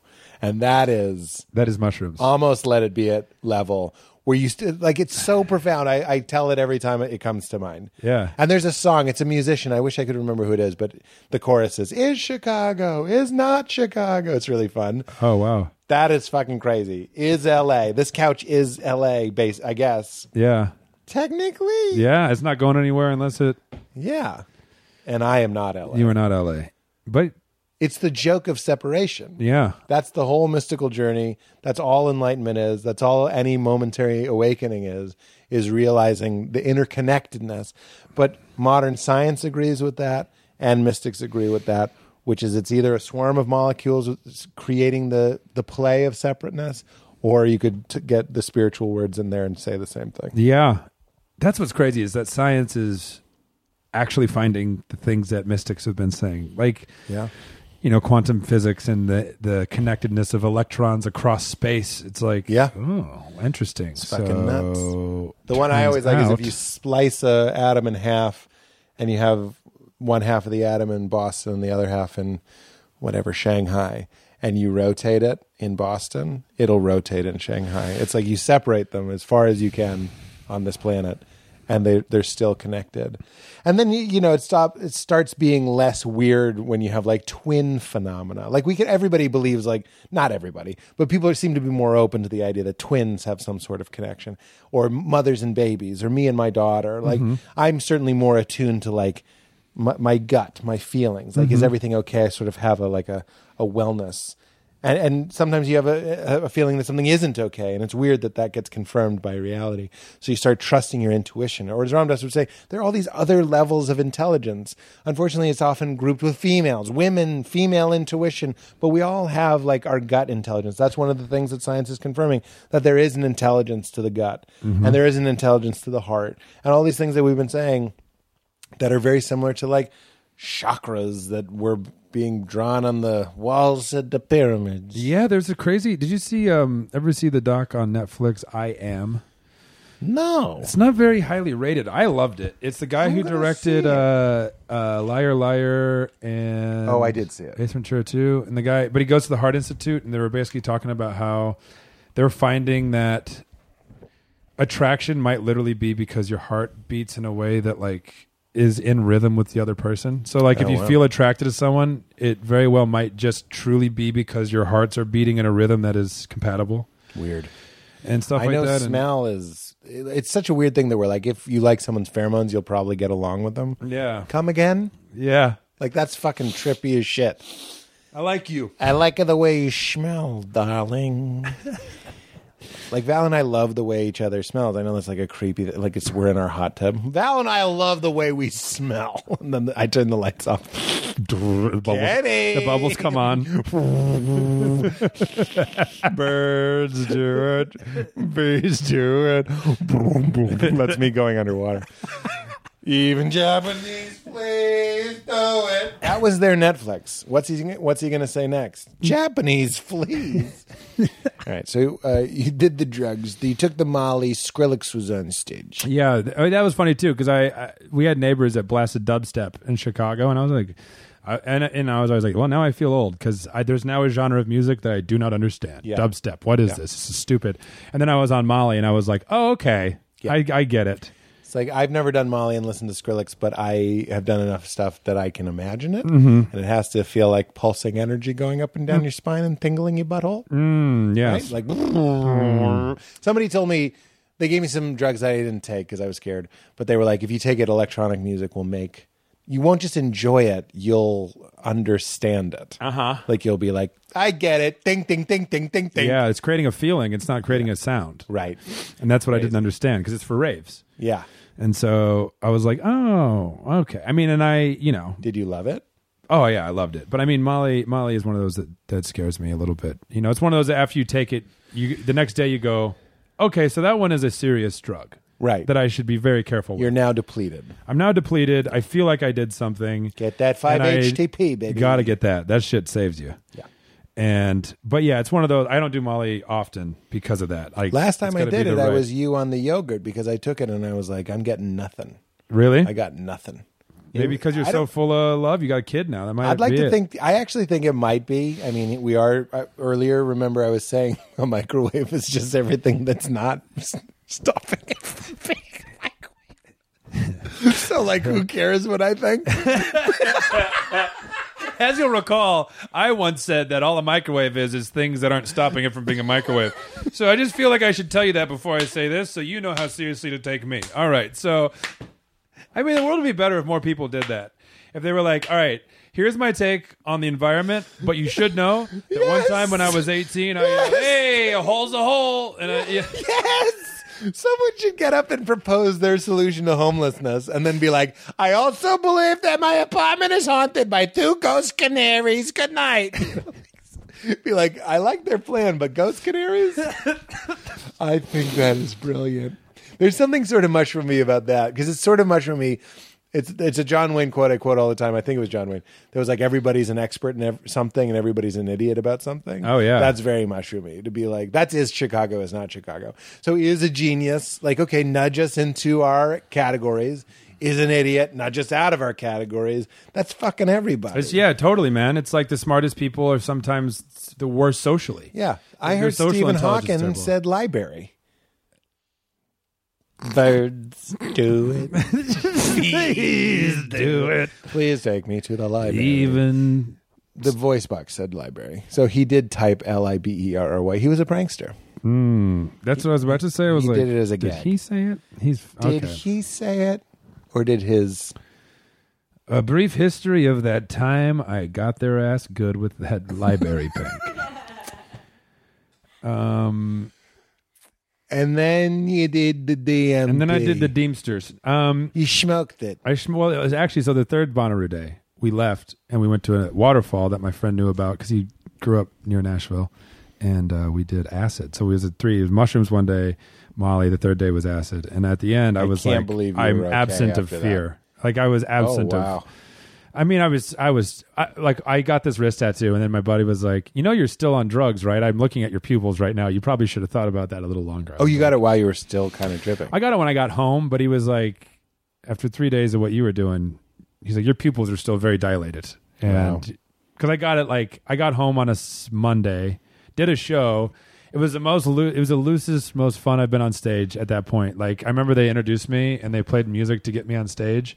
And the first probably minute of my set, I was just going around the crowd making people get up and dance with me. And I never did silly shit like that. Wow. I was always so tight approaching the stage. But after this weekend of like feeling open and free, I was just spinning people around and like having so much fun with it. You were letting it. I was letting it, and I was being it. Yes, you were. And people were like, who's this fun new guy? Because if you do that and it's forced, everyone can smell it. And they're like, don't touch me, Yoker. Because I just got back from another private retreat with Ram Dass, and I hadn't done stand-up in a couple weeks, and then I did the show in D.C. I was doing a full set, and I was like, I haven't done stand-up in a very long time. And I had the best set. I didn't think about the order. I didn't think about the time. I didn't think about, like, what am I going to remember every part? I was just I was being comedy. It was the best. Yeah, that's awesome. And that's what's cool about getting longer in the game is, reps are still very important, but in a lot of ways, reps are so important when you start, and then it flips. And it's almost like the more you tend to your life, the better you get. Completely agree. I just saw, in my mind, Ryu from Street Fighter 2 kicking 7 boards, and they all broke. Hadouken!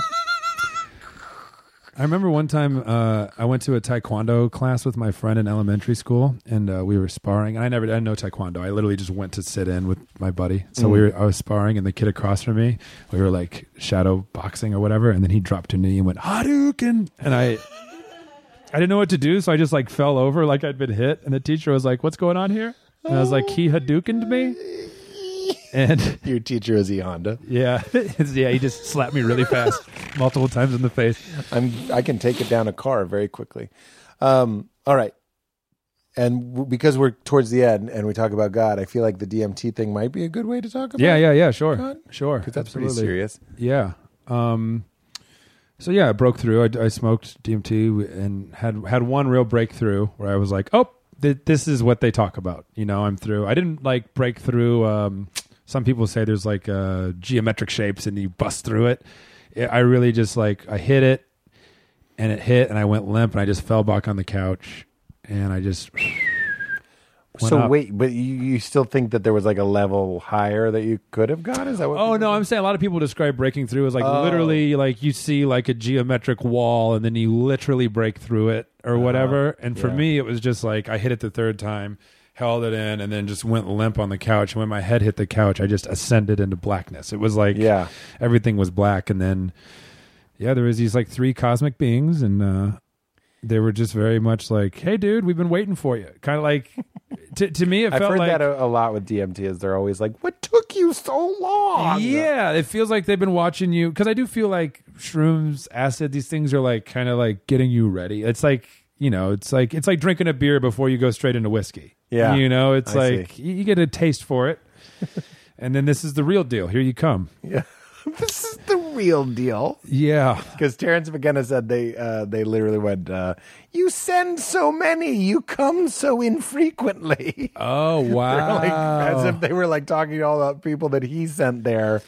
See, I was thinking about him today because I just did my DMT story for this Comedy Central thing for the Tales from the Trip, their series. That's what I saw. Oh, nice. Yeah. And you said it was like when you leave your car running, and you run into 7-Eleven, that's how you felt about your body. Yeah. I was like, you stay here. I'll be back. But it's interesting because a couple people responded to that story like, now I want to try DMT. And then like with DMT, I'm proud. Like I'm like, great. I'm glad I inspired somebody to try that. But if somebody was like, I saw your joke about cocaine, I think I'm going to do cocaine, I would die. Yeah. It's like, but Terrence McKenna made me feel better about, because like I had a brief moment of anxiety where I was like, oh, I don't want to be the guy that just gets, but then it's like, oh wait, I was comfortable doing it because of Terrence McKenna, and it was a very positive experience for me. This is a good thing. I've also heard that with DMT, I don't want to be held to this. I've heard numerous things. I've heard people smoke it and then they live as a Native American for 12 years and then they come back and they're like, what?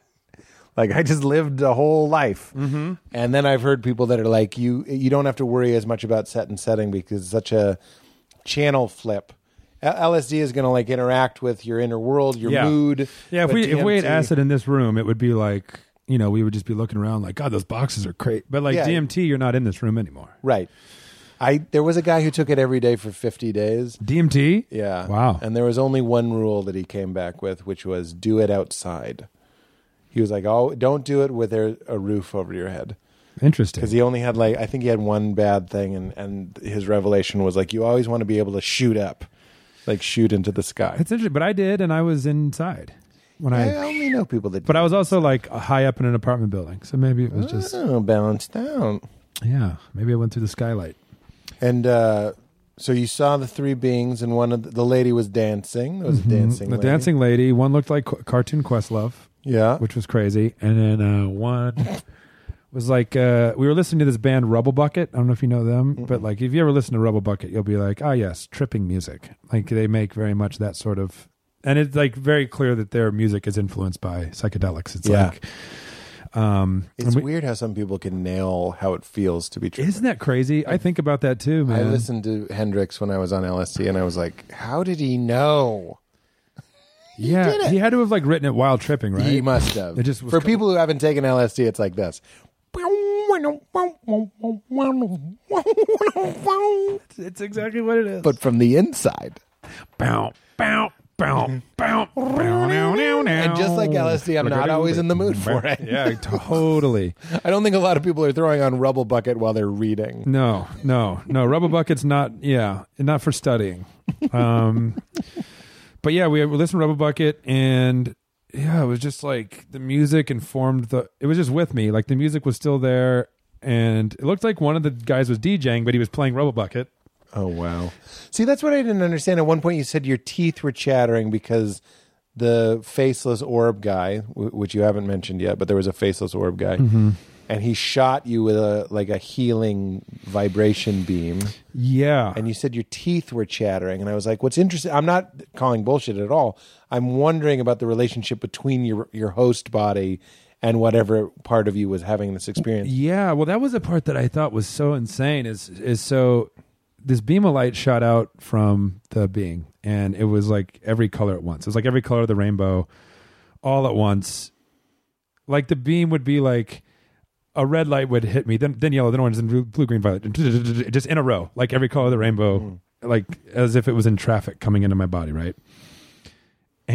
But right before I could hear buzzing first, and I always describe it as like if you took like an industrial, like barber's, like trimmers, like the big ones that barbers use where it's like zzz. Yeah. If you took like 100 of those and duct taped them together and turned them all on at once. That's right out of Carlos Castaneda, where he takes a very serious hallucinogen in the jungle. Really? He said the Don Juan's books, and he said he heard what sounded like 1,000,000 bumblebees. That's it. That's what you were saying earlier, which is like, why are we all having these similar experiences? That's where it gets so weird, right? Although I wonder if I'm kind of hearing somebody being like, because you're stimulating the same parts of the brain. Yeah, that also that is important to. Oh. Sorry, you're getting blasted by the light. My little sunlight, but that's okay. Get a little vitamin D. So yeah, and then you just hear it, and I could like feel it in my head, and then as soon as the beam of light hit my body, the buzzing, I could just feel it through my whole body. It was like inside my body. Wow. See, when you said that, my chest was rattling. Like a Kundalini thing, because did it go from the base of your spine up? Yeah, I feel like you told it in that regard. That I Kundalini. And that's very Kundalini. When I was sitting with Ramdas, I felt my Kundalini rising. That's not like super special. That's like a normal, when you're meditating, you might feel something like a snake uncoiling as if it was sitting at your butthole, basically. I'm not trying to be funny. It's sitting at your butthole, and it starts going counterclockwise up your spine, up until your crown chakra. That's like the way these energies tend to move in our bodies. So when you were telling that story, I was like, he was getting like a Kundalini. Somebody responded to the Twitter thing with that too. Really? I was like, oh, that's interesting. They were like, that was your Kundalini light. Yeah, do you have a burner account like Mitt Romney? I have a burner account. Does Mitt Romney have one? Sheet Blomes. He admitted that he has like an account that he uses to monitor what people are saying about him. Oh, that's pretty normal. Which I don't know why he admitted that. Somebody was like polling shows that you need to see. It's like more Wayne human. LaPierre or something hilarious too. He looks like he has a lot of high testosterone. Yeah. He has too many sons. That's what I'm saying. It's like 6 sons. What is that? 6 sons. That's a lot of sons to not have a daughter Abraham? in there. Yeah. What happened to the daughters, Mitt? No one has 6 sons in a row, Mitt. Where are the daughters? Where are they? Mitt, where are the daughters? That is such a funny thing to say. No one has 6 in a row, Mitt. This is a 50-50 shot. You're telling me you got 6 sons in a row? Where are the bodies? And yet your kitchen is staffed with children that look a lot like you. Couldn't help but notice, Mitt. Couldn't help but notice. Yeah. And so yeah, And it was like healing you. it felt like I was getting a surgery that was very benevolent and good, and I was with it, and it was going all up and down. And then yeah, paused on the liver, and I was like, I was very consciously in that moment, like, yeah, I do drink too much. This is Chicago days too. You know how Yeah. it is there. Yeah, So I I was already I'm already wired to booze too much. Yeah. And then you add to that being in Chicago in your 20s. Yep. You know. Yep. It was madness.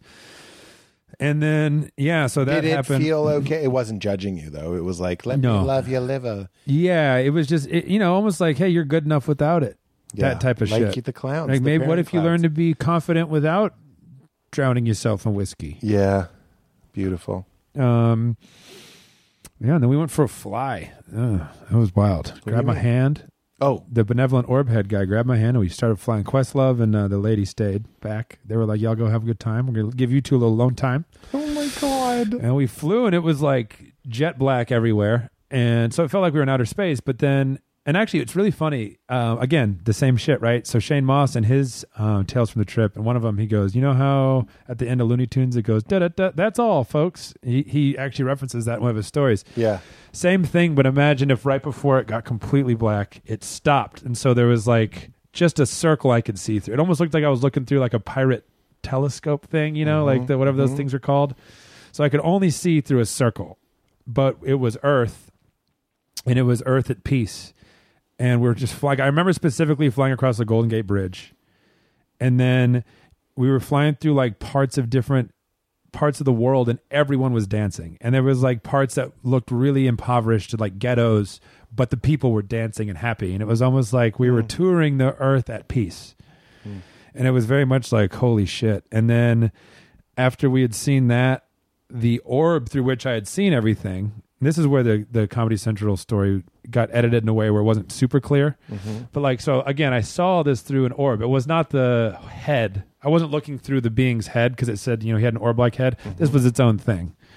And it was, so imagine like a crystal ball. I'm seeing everything through a crystal ball, right?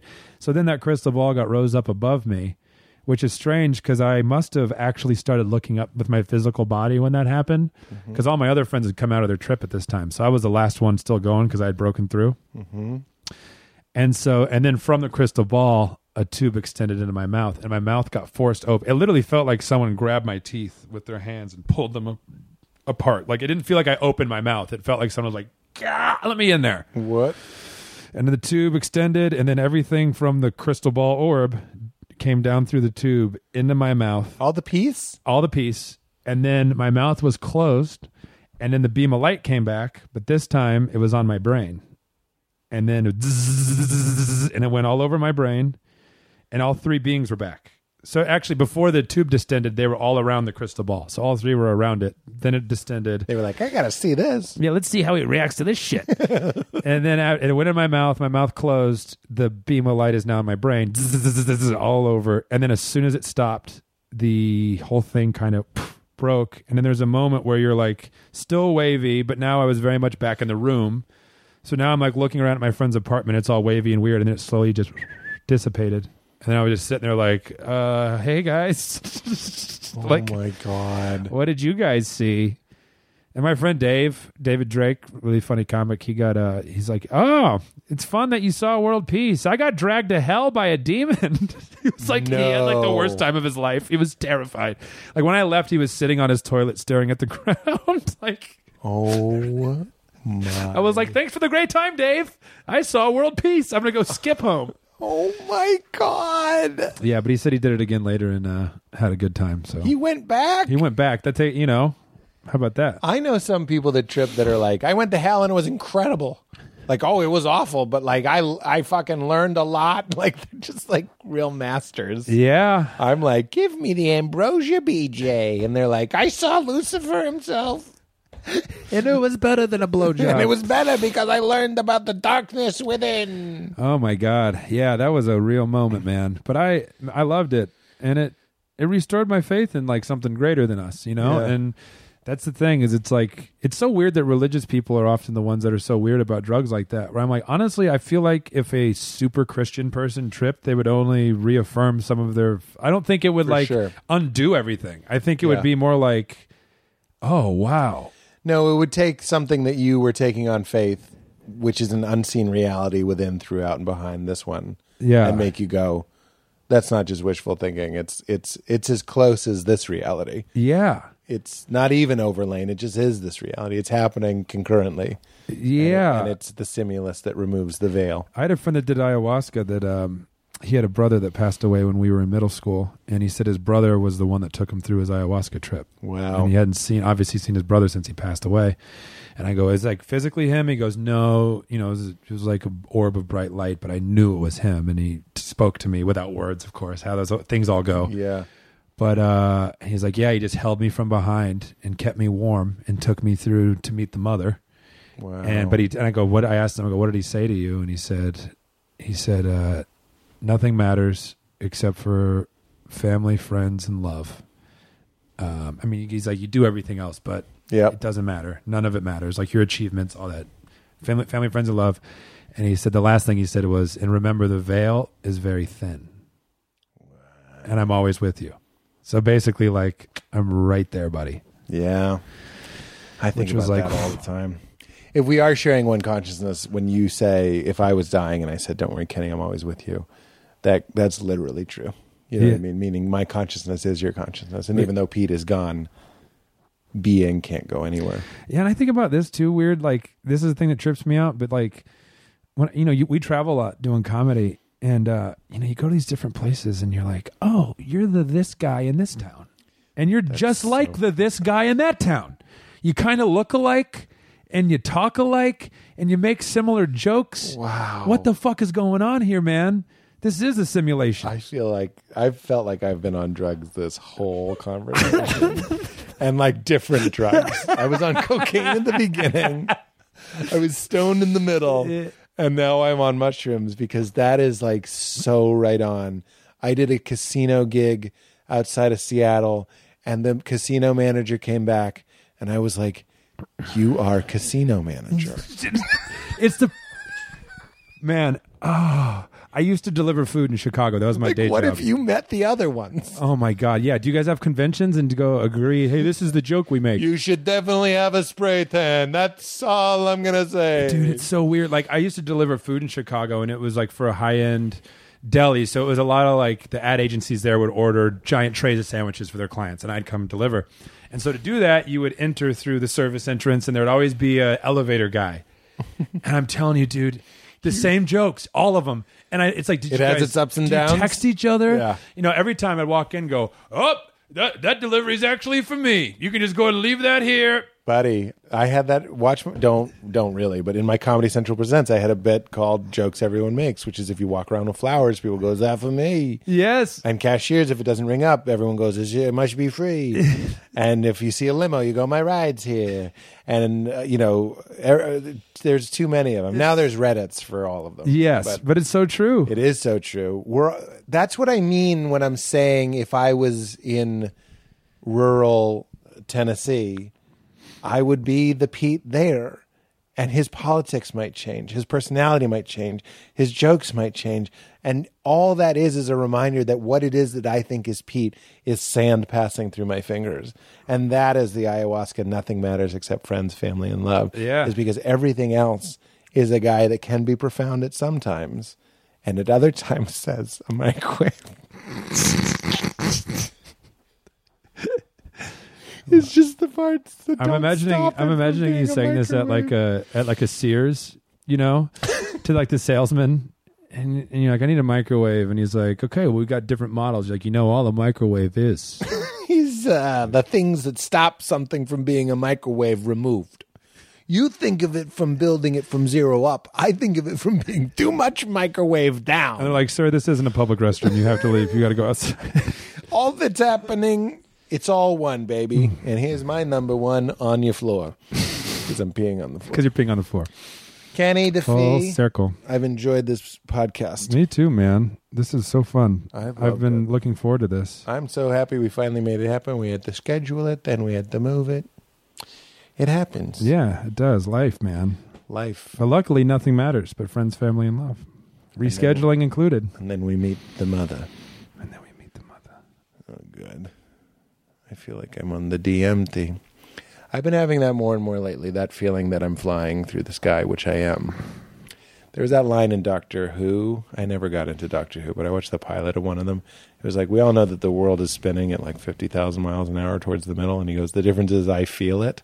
Oh, wow. And I was like, that's how I'm getting. The deeper and weirder I get, I'm sitting here with you and I'm like, it's just minuscule That's dots. what can get scary about it. Like when you go deep into it. It is scary. Because that's why we're at KFC all the time and jerking off to internet porn, because the alternative is sitting around and going, it's just dots. Yeah. And inside the dots are empty space and other smaller dots.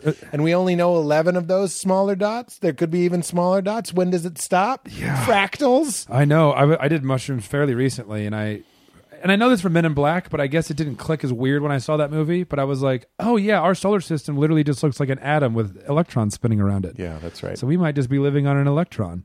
And why wouldn't we be? If the indication is that as far deep in we go, there's always more. And then the indication is that as far out we go, as there's always more.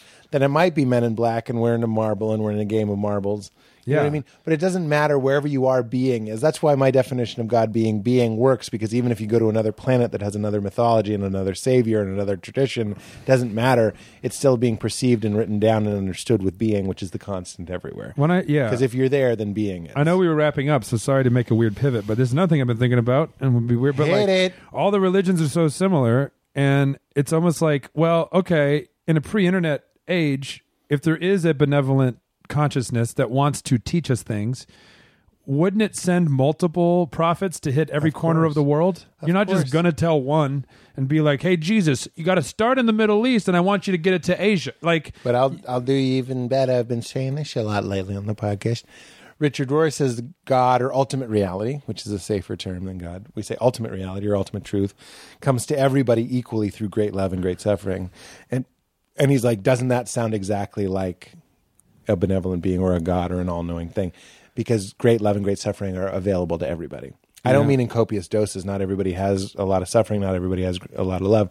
But you're going to get some at some point, and in those moments, you're going to learn something that's going to break you through. Yeah. Whether or not you stay through, that sort of relies on other factors. But it can't just be...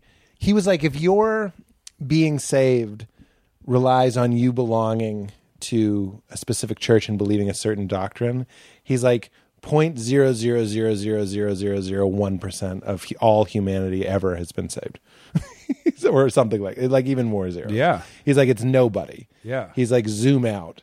So it's got to be something more democratic and something more available. Sure. And the idea that it was one guy that got it is preposterous. And if you go to India, they can show you 15 on one block. Like, there's Jimmy, the guy that's enlightened. There's Tony. This guy starts fires. He still has some work to do.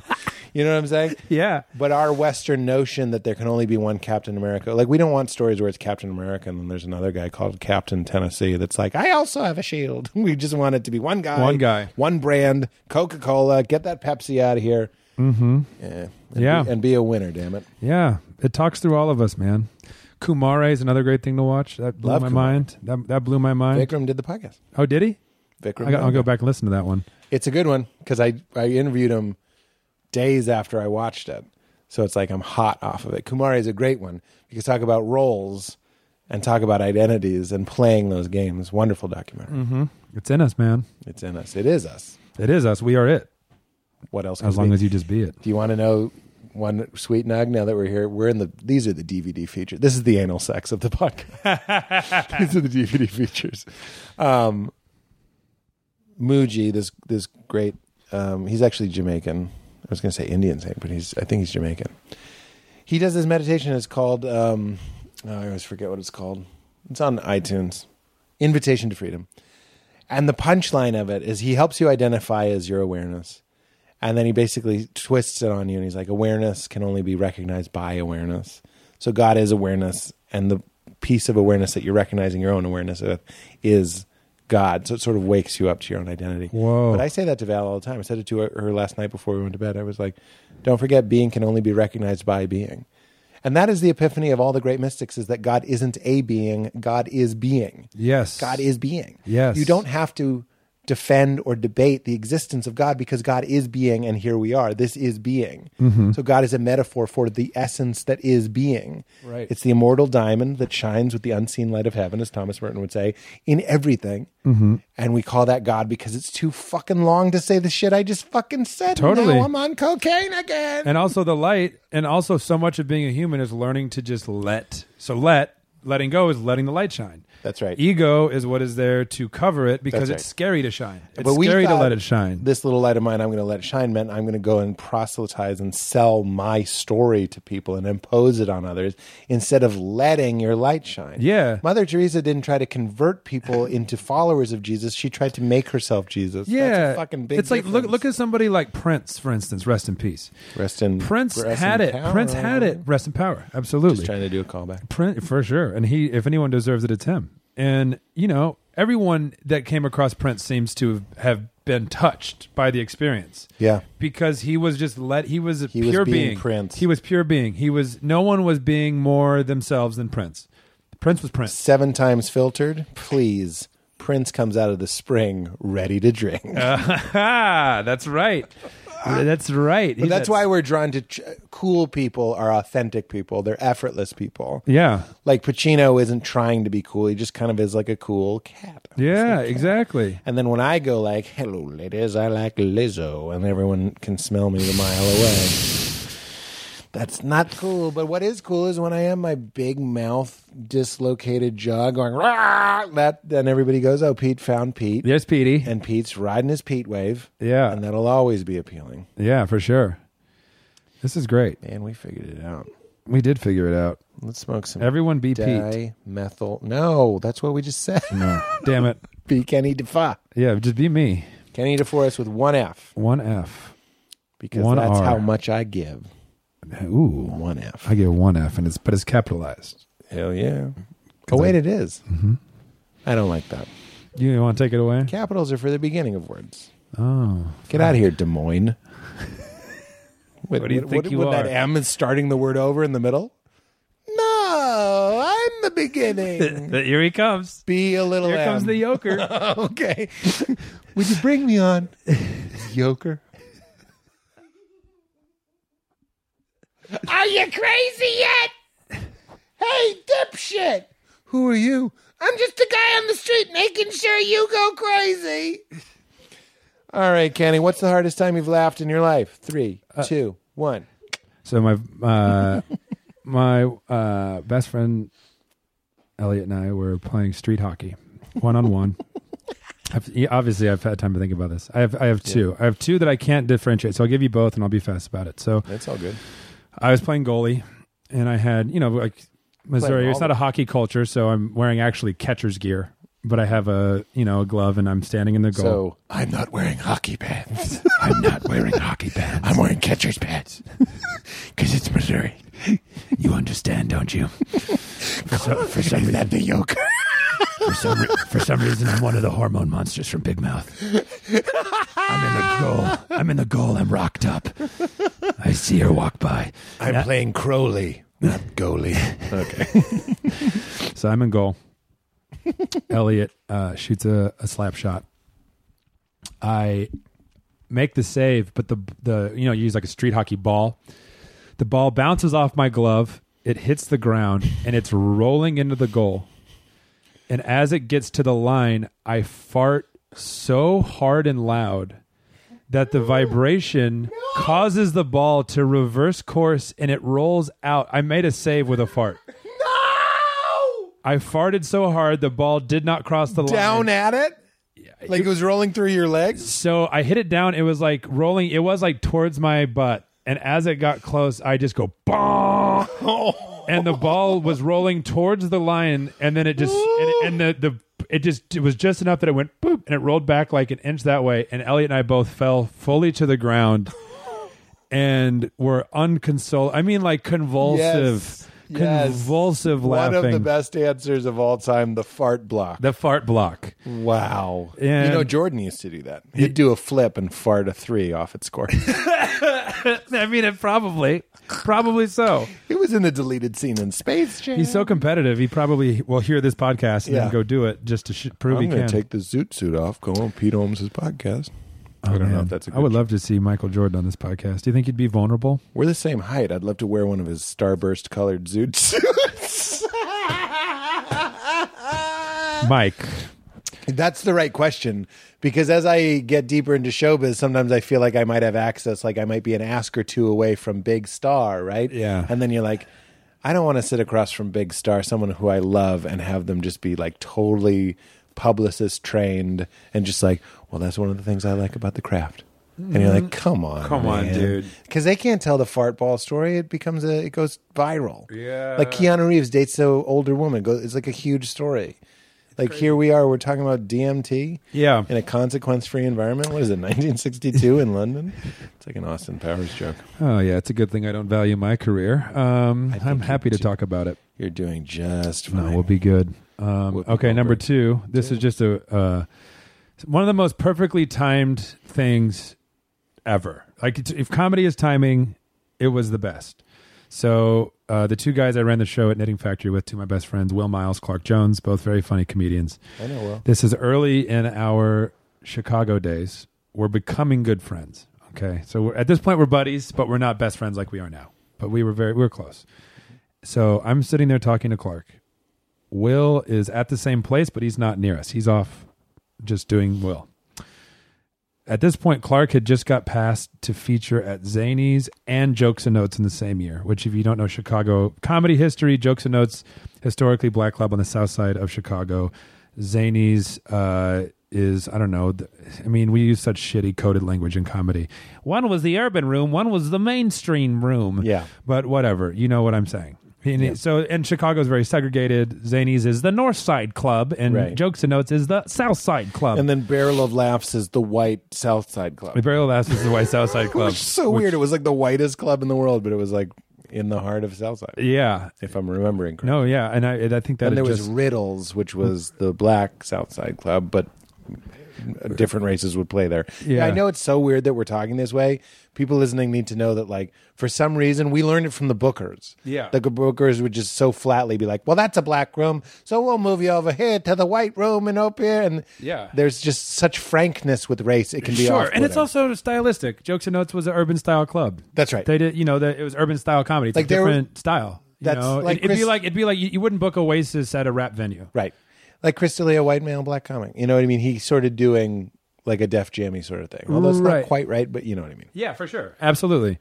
And so anyway, I was telling Clark, I said, hey man, I'm really proud of you. That's dope.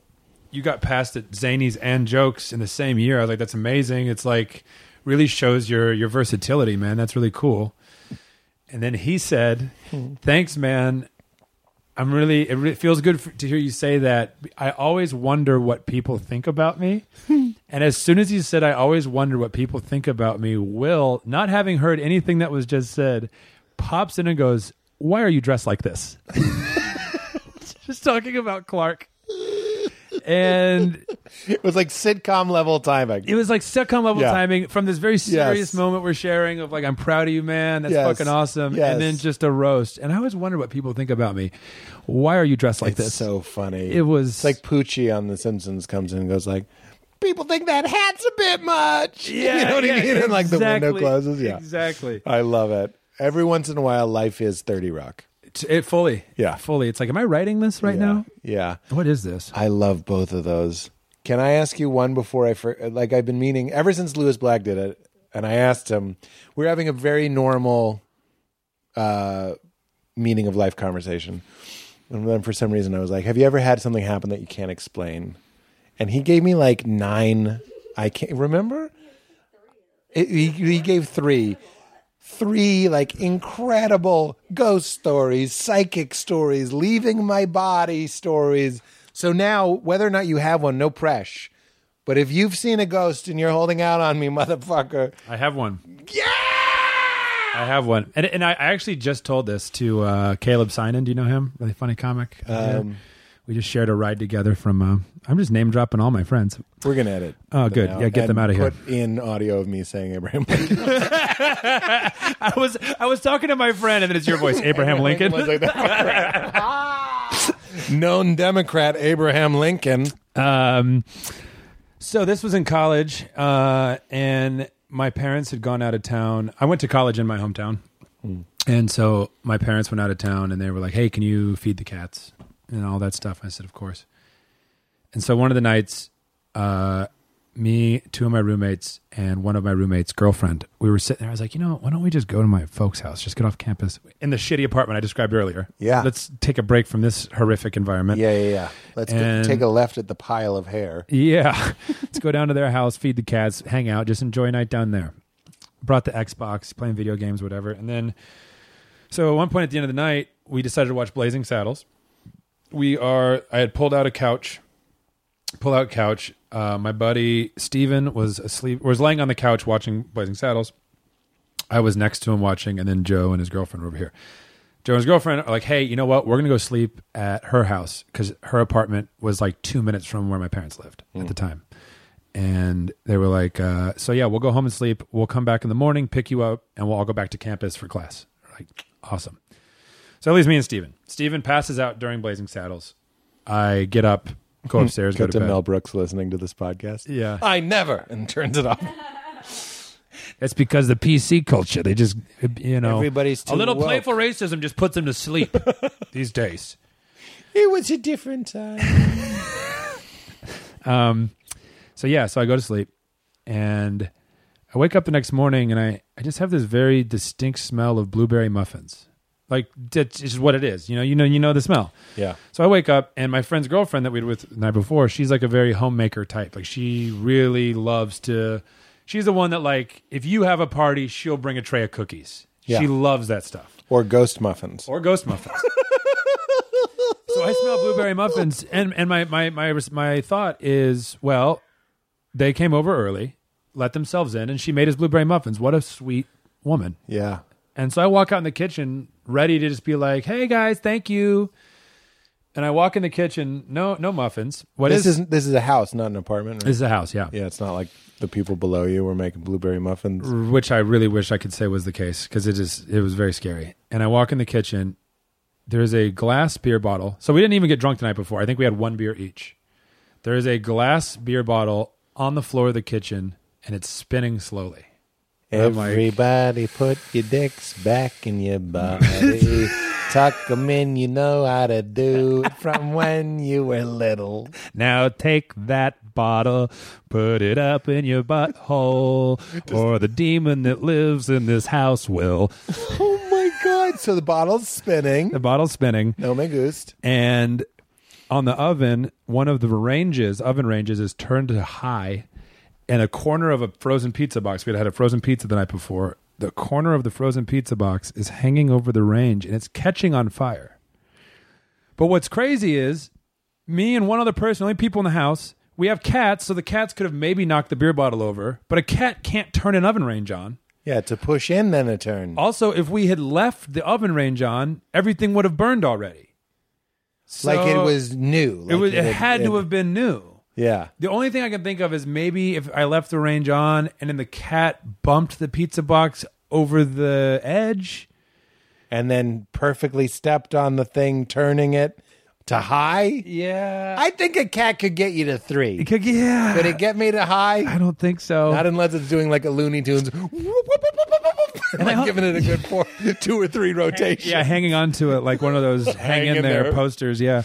So and then why the smell of the muffins? Why the smell of the muffins? It's definitely not burning cardboard. Yeah. So I'm freaked out. I go downstairs. Steven is still exactly how I left him. He's asleep in the exact same position. Now the fireplace is on. So I'm like, and famously ghosts get cold. So I'm like, God, what is happening? And now it was one of those gas-powered fireplaces where like there's like a remote. So I'm wondering, one way to explain that is Steven woke up, thought he was turning off the TV, turned on the fire. I don't know. So anyway, at this point, I'm sufficiently freaked out. And then the doorbell rings. It's Joe and Angela from the night before. I open the door. And the first thing Angela says to me, she goes, "Oh, who made blueberry muffins?" And I was like, "Oh, good." Oh, no. So she smells them too. What if the first thing she said was like, "Let's have a fire." It's not delivery. It's the demons. oh, no. Burn out your sins. Oh, my God. So then I had to go back and feed the cats the next day, and it was I was in that house. And it was the house I grew up in, like I always loved that house. But now I'm in there, and I'm like, ah.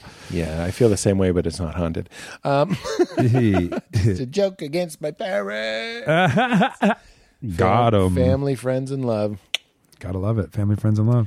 Yeah, that's a terrifying tale, and I'm glad he told it. And then I saw a light in Joshua Tree on mushrooms. A light? Yeah. It looked like I thought it was a shooting star at first, and then it started like moving back and forth like a lantern. And I was like, that's odd. And then it dipped below the horizon line. So now behind it is mountain rather than black sky. Oh, so boy. I'm like, okay, so now it's in our plane. And as I'm looking at it, my two friends that were behind me, they had been looking at some like rock they saw that was real. Joshua Tree's insane. So yeah. I got there, they're like, oh my God. And then my buddy looked up and goes, oh my God, what's that light? And I was like, oh no, you see it too. I was kind of hoping it was just me. And then he went, and who's making blueberry muffins? Who's making sugar water? Who's making blueberry muffins? Are you referencing Fleabag? JK. Yeah. JK. We've had a lot of Men in Black. We have. A lot of Fleabag. So yeah, and then the light started to spin. There was like little tendrils coming out. And as the tendrils came out, my buddy goes, hey, what's that webbing? I was like, yeah, webbing. I'd call it webbing. And then it like spun for a minute. And then the tendrils came back in. And then it went up to the night sky and seemed to pin itself back to the sky and just looked like a star. And I was like, okay, these mushrooms are strong. But we all saw it. That's the creepy part. Yeah. And I'll leave their names out of this one in case they don't want to be called insane. Well, Shane Torres appreciates it. Does you just keep guessing?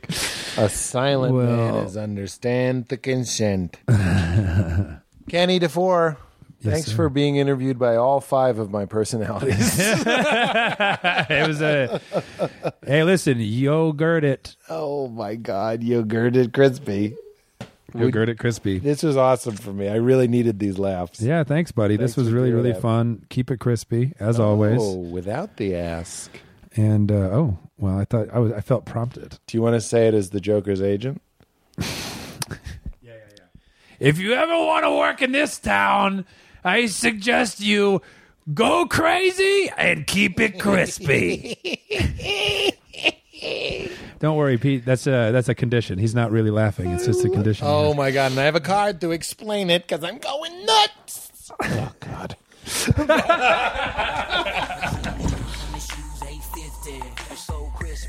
I'm so crispy, my